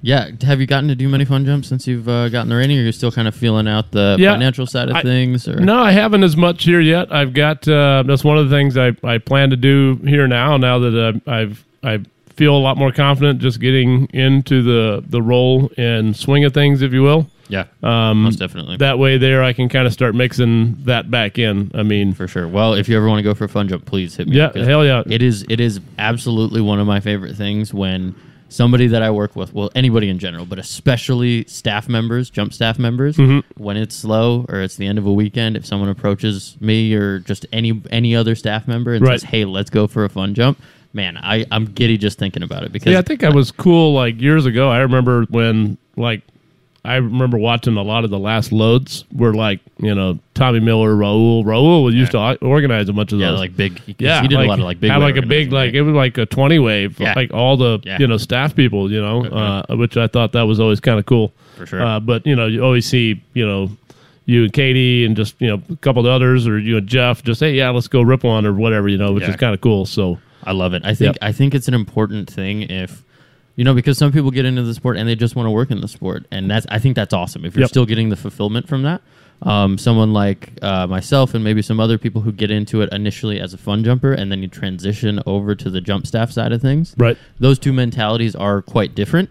And I think it's important to keep doing the fun jumps as long as you want to, as long as you want to keep nurturing that mentality in the sport as well as the jump staff thing. Yep. So please, if you ever have the urge, let's go for a fun jump. Hell yeah. Some fun stuff. Yeah, for sure. And getting to fly that canopy of yours too is probably going to be a good thing. Just staying familiar with your own parachute. Oh yeah, no, it was the tandem. It was canopies. crazy after doing a few tandems and then putting your own rig back on. You're like, wow, okay, there's like nothing back here. I was so afraid that I was gonna throw my pilot chute out right after we left. That's the classic joke. Like every time Katie and I do a fun jump together, I'm like elbowing her, and at this point I don't even have to say it because she knows. I'm like, don't set the drug. Right, don't exactly. Yeah. You just I don't have as many steps to do, so exactly. Totally different. Yeah, I remember similar mentality, different disciplines or different story, I guess, but being a videographer, switching over from doing video jumps and then putting my normal fun jump helmet back on, it was a similar situation. Right. Like, man, I have no weight on my head. I don't have to do anything in the airplane. Right. I know what fun jumping truly feels like. Yes. Like, no obligations, just gonna go mess around. Right. It's not necessarily a work thing anymore. Right. Do you still feel your camera helmet when you put it on? No, it feels pretty normal now. And the difference between switching from camera helmet to fun jump helmet, I just know the difference between the two now. And I can't complain because you guys jumped things that are like 10 times heavier than what I'm jumping now. But still, just the difference in sensation and different gear and different mentalities and stuff applied to the different kind of jumps that. And this wasn't my first camera. This was actually small for its time. Yeah, I remember you showed me a little while ago a camera helmet that had like a hinge on it, right? Like a door hinge. Just this like massive heavy thing with like super super heavy cameras on it. Yeah, it's like seeing some of those Norman Kent helmets that he had. Looked like something out of a torture device or something. Some of those helmets he has. Yeah, he jumps that one. It's like with the big ratchet system on the back, and it has like the goggles built onto the. Sorry, having problems there. The goggles built onto the helmet, but he's got a red camera. I've seen him jump a red with something else up on the helmet. Yep. And man, that's that camera all by itself is an absurd amount of weight. Yep. Yeah, because that's the camera you jumped for. That's the same one that AJ had, or that's the different model, but same type of camera. Do you know how much it weighs off the top of your head? We put it on a scale. I want to say it was 11 pounds. That's a lot. With a lens on That's a lot. It feels like more. I thought it was going to be a lot more than that. Yeah. What is it like? Surely you feel it in free fall. Do you feel it weighing your head down, or do you kind of forget that? So I guess it depends a little bit on the orientation. Yeah. If you're flying head down it's straight into the wind, it's just a brick that wants you to be upside down, and that's fine. But because it's such a boxy shape, if I try and if we're on our heads, let's say, and I try and tuck my chin, let's say that you float on me, and I try and tuck my chin to keep you in the shot. The moment that super tall, flat box, the profile of it sees the wind from another direction, man, there's so much push from it. And trying to fly upright with it, it makes you want to fall over. It makes your head want to fall back over. Makes you just feel like super top heavy, like I don't know, like a baby with a big head or something. or like me all the time on the ground. I mean, I didn't want to say it, but that's what we're getting at. But the openings, I've had really great openings with it where it's felt totally comfortable, where I've even watched the opening with that thing. Wow. And then I've had it go totally the opposite of that, where I went, ow, I just fully injured myself. Wow. Yeah, that sounds... But my new strategy is, imagine that you have a plate on top of your head, like a dinner plate, and you're trying to balance the plate on your head. Yeah. If you try and stay underneath the weight like that, those are the most comfortable openings that I've had. Instead of thinking about, looking anywhere specific, it's just like, hey, I feel this thing on my head, and I'm gonna dance my body back beneath it. That's a really good way to think about it. I never thought about it like that. I'd always just tuck the chin and just try to keep everything down and not up, or back rather. Have you ever had the interest in flying camera, Mr. Kevin? I mean, I probably would, just to try it. I mean, I don't know if that would be the top of my radar. Yeah, because you said AFF is kind of AFF next, right? for sure. As I say it, I was looking at Elvin's got a helmet that actually fit me. Yeah, so, I was in the video room when you were trying it on. I mean, especially something like that. I mean, if I could pick one up like that from him that's already pretty well set up, I mean, shoot, I would at least go and get one just to try it. Don't know that I would be as good at it, but it's like anything else. You just have to get it and learn how to do it, So for sure. But I think the ratings first. That would probably be the next one up, which they're just buying the equipment and then trying to get the setup or whatever done on it. But definitely. Do you have a time frame for yourself on the AFF thing, or just kind of sometime this winter when it slows down? That would be my main thing. Whenever the next course comes up, I need to get my proficiency card deal back out and finish my other prerequisites on it. January 16th. January 16th? January 16th. Okay, cool. Then sounds like that's when that's going to happen. So we just got it. Wait a minute. Hold on. Hey, Nick. Who's teaching that course? Chris Vidal. Kevin Craig needs January 16th through January 22nd off. Just saying. Man, I might take those same days. Oh, no. But yeah, that'll be cool. It'll be cool to switch things up a little bit and have you work on another rating. But we never really got to the current, right now where you're at with tandems. Are you feeling like much more comfortable than you were even 10, 15 jumps ago? Or are you kind of settling into a routine now? Yeah, for the most part, it's coming together. I ordered my own harness, and to me, that's just little pieces to me that the other harnesses are great. That they provide, but again, being the new guy, you're going to get the leftovers. So some of them you have to work them a little bit harder for some of the adjustments. So having my own now, it's super easy. When did you order that harness? When? Yeah. I ordered it, I guess probably a week after I finished my course. Really, man, that's a really quick turnaround. Yeah, awesome. I literally I just had them give me what webbing was available, what other colors other than black, and then just left everything else like a stock student one. That way I wanted it as quickly as I could get it. So I think it took 5 weeks. So it wasn't bad. Man, that's super. I was surprised to see you. I noticed that you had your own harness. Yeah. And I was going to be certain that you had just bought it from somebody else or maybe found it online someplace. No, it was brand new UPT. I had Vulcan order it from him, but as soon as I finished the course, or after my first week, I think, of using the other ones, I'm like, and I'm just eyeballing other people, right? And I see where, the one Pedro and Hank's got's really nice. You know what I mean? Of course, that's the two senior guys, you know? They were downstairs when I brought down more harnesses, and they claimed them first. That's of course. as simple as it gets. Right, you know what I mean? Even if not, you know, to me, the seniority card, to me, I'm old school, would I mean, I'm not going to argue with that. But do you feel like your history with the motorcycle world has made you more of a gear snob? I don't think necessarily gear snob, but I think I'm a gear snob. I don't think that word is. Yeah, no, I get what you mean though, but I think having good equipment when it makes your job easier goes a long ways. I mean, it's like people always say, "Well, Snap-on tools." Well, yeah, they're super expensive, right? But and this is no plug for Snap-on. I think I have like 2 or 3 Snap-on tools, and the biggest one I got was a screwdriver. And it was one of these that, you know, it just worked for a bunch of the jet skis we were working on. But when you use that screwdriver all day long, the handle makes a huge difference. And I helped Nicole put a desk together, I think it was, years ago, like my mom got her. And my electric, like, crapped out on me. The batteries did. And I was trying to finish it that night, so I just grabbed, you know, my manual screwdrivers and put it together. I had blisters all over my hand that next day.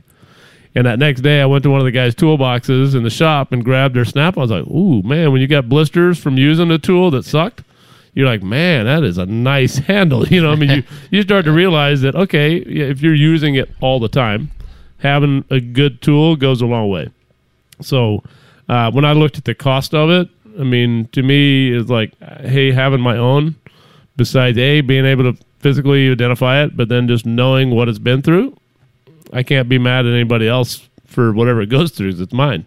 So I think that just makes it easier. But yeah, I didn't think it was super expensive, and I just thought I'd rather just have my own. That way there I know everything that's been through. So definitely. Yeah, if you're going to sympathy puke on a harness, it's going to be your harness. Yep, might as well, right? I mean, but yeah, I just, to me, it was just, a piece of any other equipment, you know, that, you know, I have in my box. That way there I never really have to worry about what's there available. I'll have mine.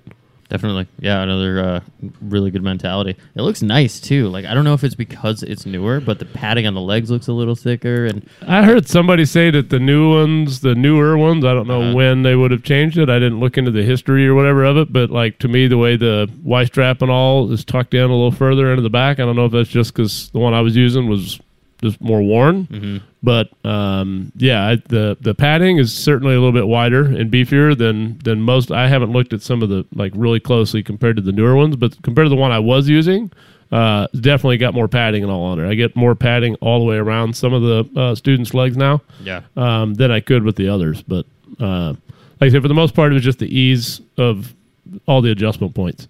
You know, where the other ones I was really having to fight, and some of the webbing really gets swollen, so it's kind of tough to tuck the access in. Those new ones works so much easier and smoother.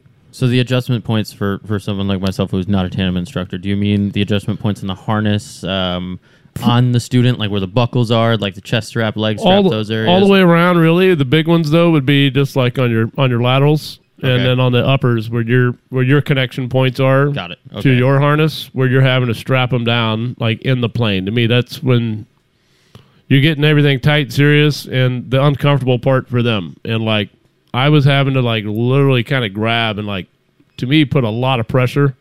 Kind of on the parts like that go over. Yeah, when you're tightening down the shoulders, you know, on a passenger. And to me, if I'm having to use both my hands and really kind of pull and put pressure, you know, I mean, for me, if I'm doing it to somebody my size, it's one thing, but it's some of these people who are really small. Like, man, I don't know if I'm hurting their shoulders or what. You know, I don't, you know, want them to feel like I am. And there was a couple of tight spots in mine that I learned it a little bit. That I either just had to make sure I got past that point before we got up to the air, or above it. You know, because it would kind of hang up on one. And I mean, man, it really took some pull. I had one guy I had to have him help me pull it. You know, which I just don't want to have to ask somebody to do that. To me, they're already nervous as it is. So you're like, hey, can you help me tighten your harness? I want them to be as comfortable as they can and not feel like, hey, they're just there for the ride, right? That I should be able to, you know, adjust most of that myself. I'm pretty sure I was asked to help adjust my harness on my first tandem. Yeah. And I'm a tiny little guy. I was even tinier than that. I didn't. It didn't feel weird to me. Yeah, and it probably wouldn't. I mean, I've had a person do it, but like I said, I would rather limit them having to do as much if I can. And so that was just one of the things I thought, well, if that helps, great, then, you know, just another one of those things. But, you know, to me, it's just, Equipment, yeah, I think definitely, like you said, that, to me, when you get used to just having good tools, I'd say, then you just want to have nice stuff. That way, it works easier for you. Yeah, most definitely. We've tried to make it a more common thing on the show to have people talk about the gear that they jump and why they jump that gear. Mm-hmm. So what container? I've got Infinity. Okay, cool. What do you like about it? My biggest thing that sold me on it was the closing flap. I think the picture of DJ holding it up, premature opening was my biggest fear. And just the way that they can hold that whole rig up underneath with the main flap, to me, was the main selling point to me. Mm-hmm. By far. I mean, I think they're all nice rigs out there for sure, but that's for sure when I pick mine. And what main are you flying? I've got a Sabre 2 135. What do you load a 135 at? It's like 1.75-ish, something like that. That's cool. Yeah. What do you have plans on another canopy in the future, or is that still feeling pretty good to you? I've got about 160 or so jumps on that one, so I'm kind of at the point that I would either, if I come across a nice 120 Sabre, I would easily scoop it up just because that's what I'm used to. That's all I've flown, but I'm certainly would like to, that wing load is pretty comfortable for me too, so I would like to maybe try just some other wings that are starting to get a little sportier. Did you demo a Sabre 3 when they were out? I haven't jumped a Sabre 3. I mean, I've talked with enough people, my wife, my buddy Farley, and all. I always bought his hand-me-down canopies. Anytime he bought a new one, I would get his that had very few jumps on it. And Sabre 3 wouldn't be a bad choice. I mean, I just know, but I don't expect it to be like big wow difference compared to what I'm used to. I think it may improve a few things, but... So catch me up 1 second because I got lost looking for a picture. What main are you flying right now? Sabre 2 135. And what are you loading it at? Like 1.75. Okay. You start like really hitting diminishing returns at 1.9 on a conventional 9-cell, so non-cross brace. But you also start seeing a little bit more. I'd be curious to what's your end goal with canopies? Like if you could fly this canopy in a time from now, what canopy do you want to fly? The canopy, like I said, it's my motorcycle now. So I've always liked fast bikes. So you want cross brace? Absolutely. So I would really. This is not always the best advice for everybody. Do I sound empty, far away, distant? Is just my own brain? But you sound pretty normal. Sounds pretty normal. I don't sound normal ever. I think it's just because we're all used to Kevin's bass right now. Dude, I feel like a child. You ain't got that bass. I'm the little mount. What's Fievel Goes West? Try to turn up that bass, baby.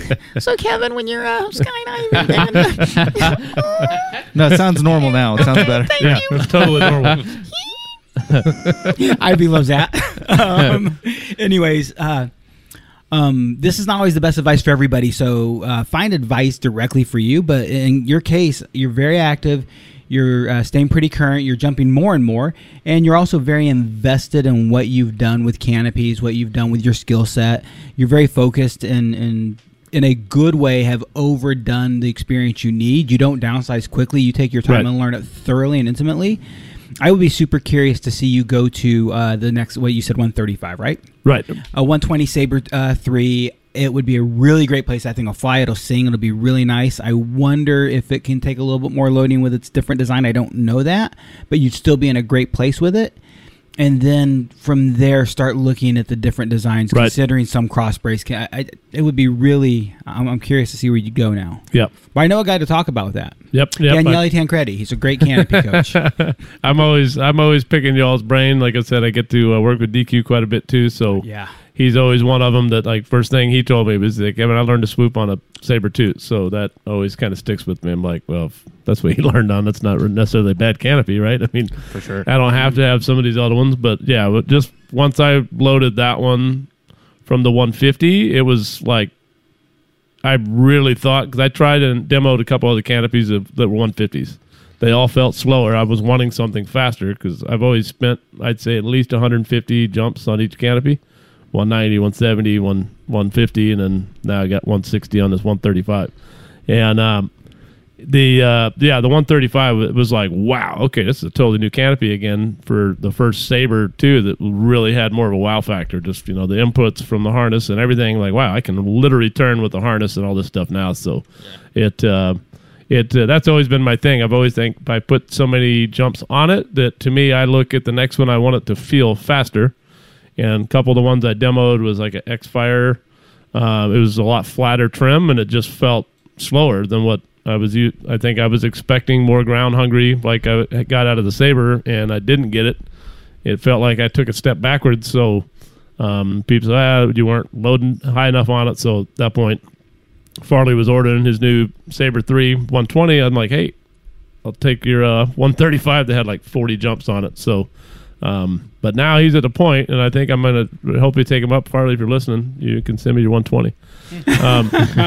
But yeah, because he's just moved back to Colorado, and the speed there he's wanting to upsize just because of the drop zone up there. So I told him, hey, maybe we can just switch for a little bit. Yeah, you know, and so we kind of talked about it, but not really seriously. So, but I might try to take him up on it. I just got to take a complete break away from you for 1 second.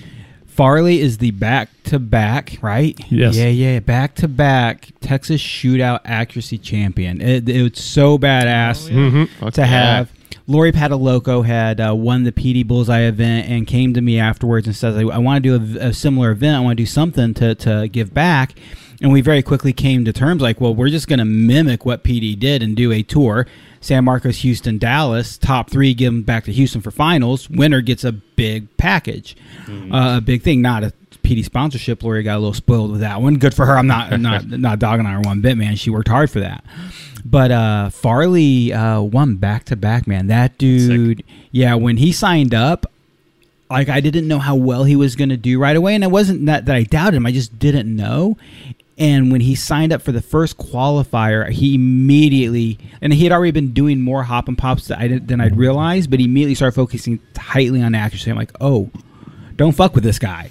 Farley, and that's where I started finding out a little bit more. He has a racing background, and he is probably more competitive and more focused at racing and anything than Kevin even is. Yeah, he raced for Kawasaki drag racing. So, sick! I didn't know that. Yeah, he was super into it.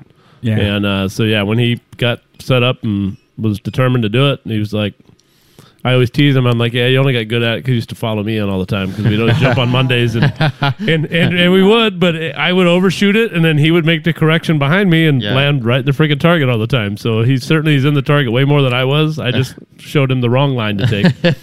Let me show you how not to do it, bro. Right, exactly. You were the windicator. Exactly. Was there any, with you guys both having kind of like a motorcycle background, were there any lessons that you learned on that side of things that sort of transferred over to the sport? Like maybe not necessarily the inputs that you're giving, but maybe the mindset or just the body awareness that you had? I think the biggest one for me, and it hit with my Dive Flow one with Daniel Angulo, who took me on Dive Flow one right before he threw his shoulder out or something. And he kept hearing me, oh, you're a motorcycle guy. Okay, cool. You've heard slow is smooth, smooth is fast. I'm like, yeah, that's like racing 101. And to me, that was the biggest thing there is slow is smooth, smooth is fast. That really sunk in super quick. And he knew and kept relating that, there with me. So that I think was the biggest one. And I've still even used it when I was coaching over and over again. Not everybody's heard it, but if I get somebody, oh, you've raced cars, you've done this, have you ever heard this? Oh, yeah, I've heard of that before. Like, okay, well, this is kind of the same principle because that is the biggest thing is, the faster you go on anything, the slower you want it to feel to you. That way, your reaction time is slow and calculated. It's like I've had to tell people when I was coaching guys in the racing world, it was just kind of like, hey, if you would learn to slow down, you would go that much faster. And that's weird for somebody to kind of try to calculate and listen, but it's like if you're going so fast in one area, then you blow one section, it screws you up for the whole race. So it's like you've got to be smooth and calculated through the entire thing. So I think that analogy was the biggest thing that translated to it for me. I was more the off-road racer. So for me, I think the only other portion than that was just landing. The ground coming at me was not something completely brand new to me. I was used to landing dirt bikes from the air. So to me, just that ground rush wasn't as spooky for me as, maybe somebody that's never jumped stuff, on a regular basis. But yeah, that's a really good point. I never really thought about it. Like I remember in ground school, as soon as they brought up, it was PLF then, it's PLR now, right? Yeah. But yeah, that was one thing. There's a guy I know how to crash. I've been crashing shit for years. Yeah, that was my next question. I'm like, you probably took a couple of spills and you know how to roll. You know how to just roll, and most of my racing career. I did pretty good about bouncing back off of things just from staying limber. Nice. I'm gonna get you into some freestyle when you start getting on those smaller canopies. That's all it is, just falling down. Yeah, just right. To go out and fall down. Controlled crashes, freestyle. Yep, yeah, crash with style. Yep, that's the main thing. I see it. So I don't think we got to your helmet choice when we were having the gear discussion. Okay, yeah. My personal helmet that I've had for the most part has been a Ton Fly, mainly because my melon is large. So in the old cookies, there was not a full face helmet that fit, literally. So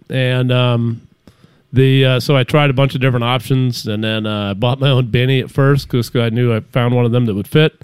And then I ordered a custom Ton Fly because I'm like 62.5 centimeters.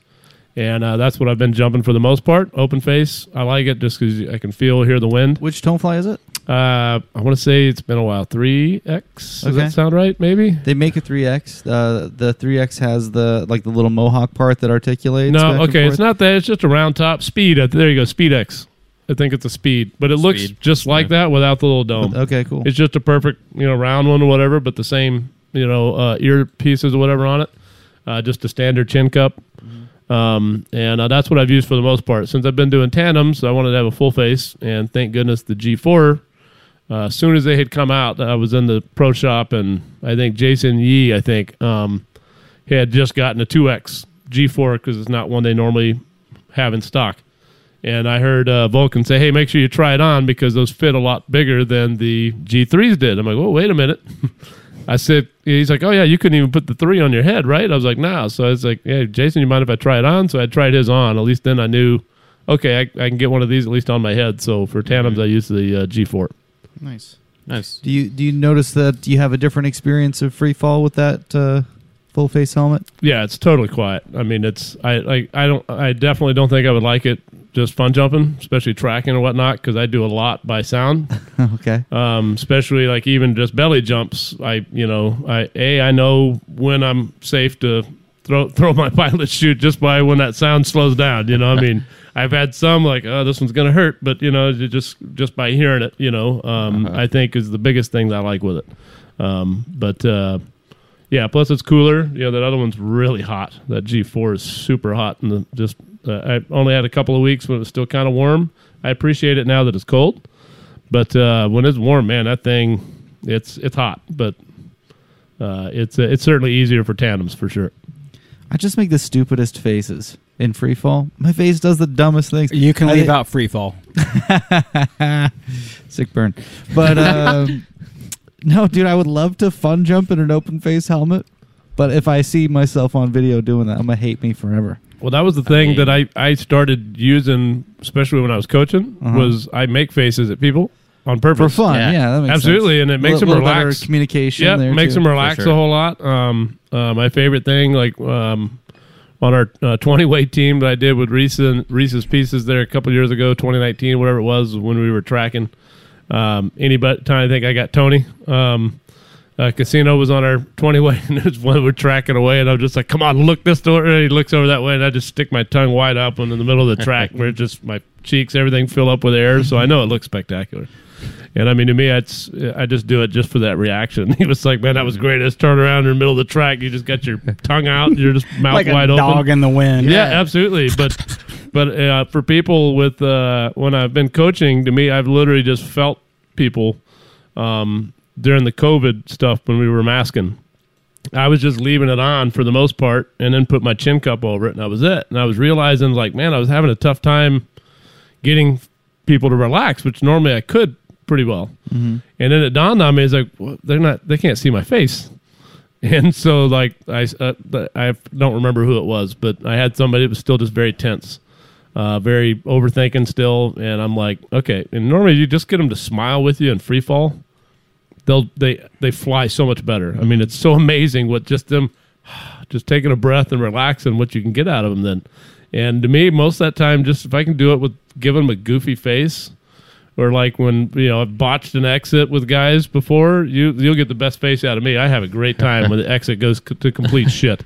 You'll have the mentees would just be in this panic, like, oh my god, and I'm just over here laughing. They're like, I just turned around thinking we just screwed up the exit, and you're just over there having the time of your life. I'm like, because that's fun shit, man. Sounds it sounds like you're ready for that AFF. Yeah, course. I said the looks on their face is why I'm having so much fun, because they're just in this like, why are you like upset? As it's the exit goes to shit, it goes to shit. Forget about it. Let's get on to the next step. But to me, just them seeing the smile, and it's like, hey, we should be having fun, right? I mean, I understand if you get upset because you wanted to perform or do this, but I'm not that serious. I can't take anything that serious. I like to have a good time, and if we're not having fun, why do it? I mean, skydiving, come on. I mean, with mentees, a lot of them, I think they would just feel like it's a performance. Like, and if, I have to do this. Like, I was that guy who thought, I have to do the perfect backflip. Like, well, no, you don't. You're just getting out of shape so you can right yourself. I mean, it's for different purposes. And I think even going into the mentor program, a lot of mentees would get that mentality of, I have to do this. And like, you don't have to do anything. I mean, the only thing you have to do is break away and get clean air away from everyone else. Whatever happens that first 50 seconds, who cares? Mm-hmm. I mean, that's my mentality with it. I was like, yeah, let's learn to do it safer, but you shouldn't be stressed out about it. If the exit goes horrible, hey, smile, laugh about it. Let's go to the next part. When they get all tense, guess what? They just sink to the bottom like a sack of potatoes, and they just gave up on themselves just because they got over tense and just overthought 5 seconds of the skydive. But yeah, that's, I think the biggest thing is having an open face. You can express yourself if you want, and I've certainly used that, because I know I don't see it very often, but I know the reactions I get, it must look pretty funny. Because most people, they can go from this to like, okay, that's goofy as shit. What the hell is this guy? Look at that. So yeah, that's it works, I think. Yeah, the facial expression really makes a difference. I didn't really notice until, COVID and masks were a thing, but also people with tinted visors. Yep. I just noticed myself not connecting with those people as much on the fun jumps. That's a struggle for sure. Yeah, because it's like, man, I don't know if they're having fun or not. Yep. And I like having fun with people, kind of like what you're saying. Yep. Yeah, but I've noticed that, because that was always a big thing. And like motorcycle, I always had like the tinted visor, and somebody's like, "Are you gonna put a tinted visor on your helmet?" I was like, "No, I don't think so." Because again, like I said, and I'm not a tandem person can't see my face, but. And not that the video really needs to, so it's like I have mixed opinions on it, because it's supposed to be about them, right? The videographer sure appreciates that clear visor when you're giving a count. Yeah. To see your eyeballs, to see your mouth, to see the intention. I think it helps in the marketing side when a tandem student watches you skydiving with a stormtrooper. That's pretty cool. Yeah. But when they see the guy behind you having fun, yeah, you don't steal the show, you don't take away, you make it about them. But man, they want to see you're having a good time. So for me, I'm a huge advocate of being able to see the TI's face. Sunglasses, I get, I'm okay with. Right. But see him smile, see him stick out their tongue like a dog in free fall, man. That's awesome stuff. Yep. Yeah, as a videographer, I also have that mentality of course it is about the student, and the entire video is surrounded or revolves around them rather. But man, when I see that TI having just as much fun as the student, like it amplifies the experience, I think. And like I think it does for that tandem student who's now watching their video too. Like, okay, cool, this guy was at work. Yes. But he had a lot of fun with me while he was doing it, and I think that resonates with those with are people. always the most relaxed and best performing tandem instructors as well. The ones with the smile and the door, the ones that are having more fun than the stress that they're experiencing, even as a new tandem instructor. Yeah, man, that goes a long way with performance, and I think enjoyment for everybody. Yeah, I've had a few of the folks, I guess, the office that prep the videos, or however that, I don't even know how that whole process really works, where from the time you guys take them the memory cards and they spit out it's just a magic trick that we disappear and movies show up. There's doves in there, they kind of fly around. Yeah, and once they're I think it was Aaron that was working the office, Garza, I think. Yeah, if I'm saying the name. He had said something, he brought video or whatever out, and he was asking me how it was going, because he knew I just went through the course. And he's like, man, I tell you what, he said, man, I love watching all your videos just because, man, you're always smiling. He said, I don't know, he's having more fun. You or the passenger in front of you. I'm like, man, my passenger in front of me, I tell every one of them, and I'm not joking, I scream in every one of them's ear. I have so much fun just like, screaming. I want them to relax and scream there with it, but it's like... and it's like we were talking about earlier. I think that energy is contagious. If you're putting it out there, it's gonna affect people in a positive way, right? And even if you're on the back of your tandem student, and they can't necessarily see it, they can tell they can tell your demeanor before and after, and I think that really has a positive effect on those students. Right. I think that's my favorite part, is just not knowing what's the worst part of my day. even going into the day is, okay, the weather could be shit, it'll jump. Right, okay, that sucks. But, I have somebody gets sick. You know what I mean? But the percentage of those is way smaller than the positive sides of it. And so it's like, for me, the reality of it is still not settled in for me. I think I'm maybe 2 months in, maybe a little over 100 tandems. And it's, I hope it never wears off, because, to me, it's still, I still just chuckle. With any of them, I have fun when I see some of them kind of kicking or moving around. And it's like some of them, I go watch the videos. Sometimes I'm trying to put tune to, like, when I feel like a rock, I'm like, okay, what is that? And okay, it's their feet. They're down here doing this, but I couldn't quite see it. So I try to, like, go back and look and see some of those things. Just, okay, what can I do to maybe prevent that if there is something I can do, But so, yeah, it's I like it because it's still a big learning process like everything else. And I just always said I'm just a sponge. I'll soak in whatever I can, and if I can give any of it back, that's where I just have fun with it. To me, it's I just can't see how anybody can have a bad day taking somebody for a skydive. To me, it's go take a hop in the real world again for a good bit, and yeah, see what it's really like at the old real job. Yep, like I said, I was a service manager in motorcycle business the past 12 to 13 years, so I literally was dealing with everybody's stuff when it got broke. And they wanted a warranty company to fix it or somebody else to fix it other than them, when the reality was they were the ones that normally broke it. And so it's like, you got to pay for it. They're not super happy about that, and it's going to cost a lot of money. But that was what I used to have to do on a daily basis. So, I'm that guy that I would take that stuff home into the way like, oh, God, I forgot I got to call this guy. I got to call this company. I got to call that. 2 weeks, I was in my course, besides still getting a random text about an old job that I'd started, I was still thinking, oh, man, I don't need to think about that guy anymore. I still was, though. That was hard for me to, turn completely off. And now that I have, it's like I haven't, not in a bad way, but because now I don't have, what I used to call the daily baggage of stuff that comes back and forth. You know what I mean? Job came in, it was there for a week or two. I'm dealing with this person, the warranty company, and all the other things on a daily basis, from this guy being mad because it costs this much, or getting this payment from this company, whatever the case might be, where now it's just, okay, well, how many jumps can we get today? It's like my stress level has just disappeared.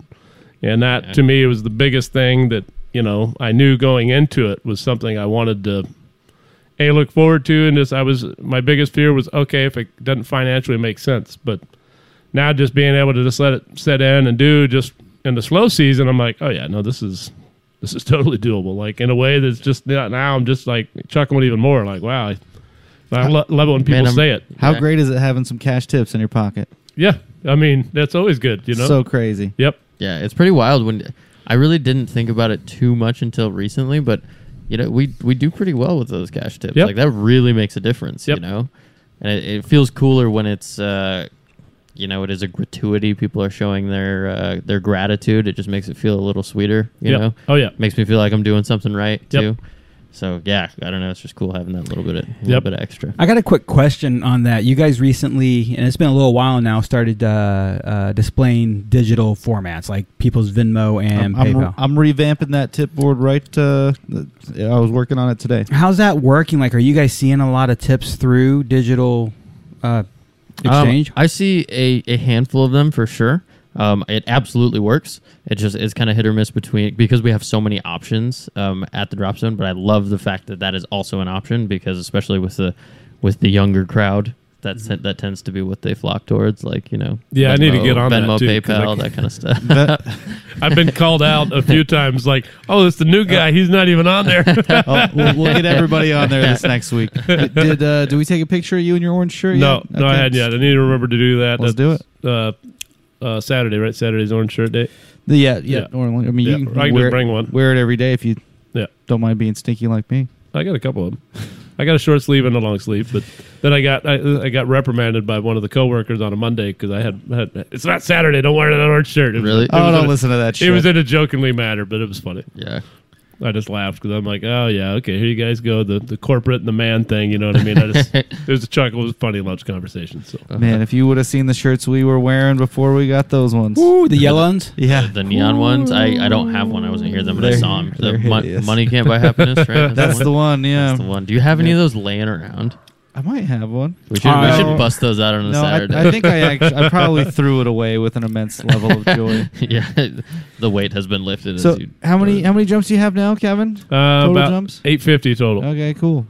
Are you have plans for that 1,000th jump? You looking forward to it at all? I've never tracked any, like I track log all my jump numbers, but I've never done. Never celebrated milestones? No, I mean, I really haven't. My 500 jump I was on a coach jump, but no, I've just never really put that much thought. It's not really a big deal to me. I was more concerned about just ratings or licenses first, so I could then get the ratings. But yeah, anytime I've come across like those big, I know some people like every 100 they got to do something. I can't do that. I'm not. Obviously, 1,000's a bigger number, maybe, but. I think you get to celebrate your license, obviously. Right. 100, 500, 1,000, 5,000. Yeah, you get into big milestones, right? For sure. That's it. 20 years in the sport. I celebrated that one. That's for sure. I watched that video recently. Did you? Yeah, that was fun. Me, you, and Gleno, right? Yeah, man. I forget why. Man, I hate to cut it short, but we turned into pumpkins. It has actually been 2 hours, if you can believe it or not. I don't, but yeah, it probably has though. Kevin, you couldn't have done. Man, everything I wanted to kind of hear and get the show to represent. You did a great job. I love. And I hope people listen to this as an experience, what you brought to the table, your mindset as you approached just the working side of the sport. I need to be financially prepared. I need to be happy. It's not necessarily about money. It's about enjoying life. And then, man, that should be in anything, I think. But yeah. And then back to it, guys. You started doing this for a love and a passion of a sport. You started doing this for a love and a passion of sharing it with people. And I love seeing the energy that you're injecting into the community, because I think our team overall in Houston does a good job with that. But I think it's always great to have that infectious behavior. So, well, I appreciate being there for sure, dude. Thank you for being part of that. Thank you for being part of the show, guys. Anybody else got anything before I hit those funny buttons? Go skydiving. Don't ever change, Kevin. You're awesome. Stay the way you are. Kevin, anything else you want to tell your friends and family as we wrap this sucker up? I don't think so. Wife knows I love her, so I already did my cue points for her. There we go. Hey, Nicole. Thanks, guys. Hey, we love you too. Hey, Nicole, how you doing? Yo, guys and gals, Greg Lab Radio. Hope you had a happy Thanksgiving. We will be back sometime soon. See you later. Peace out.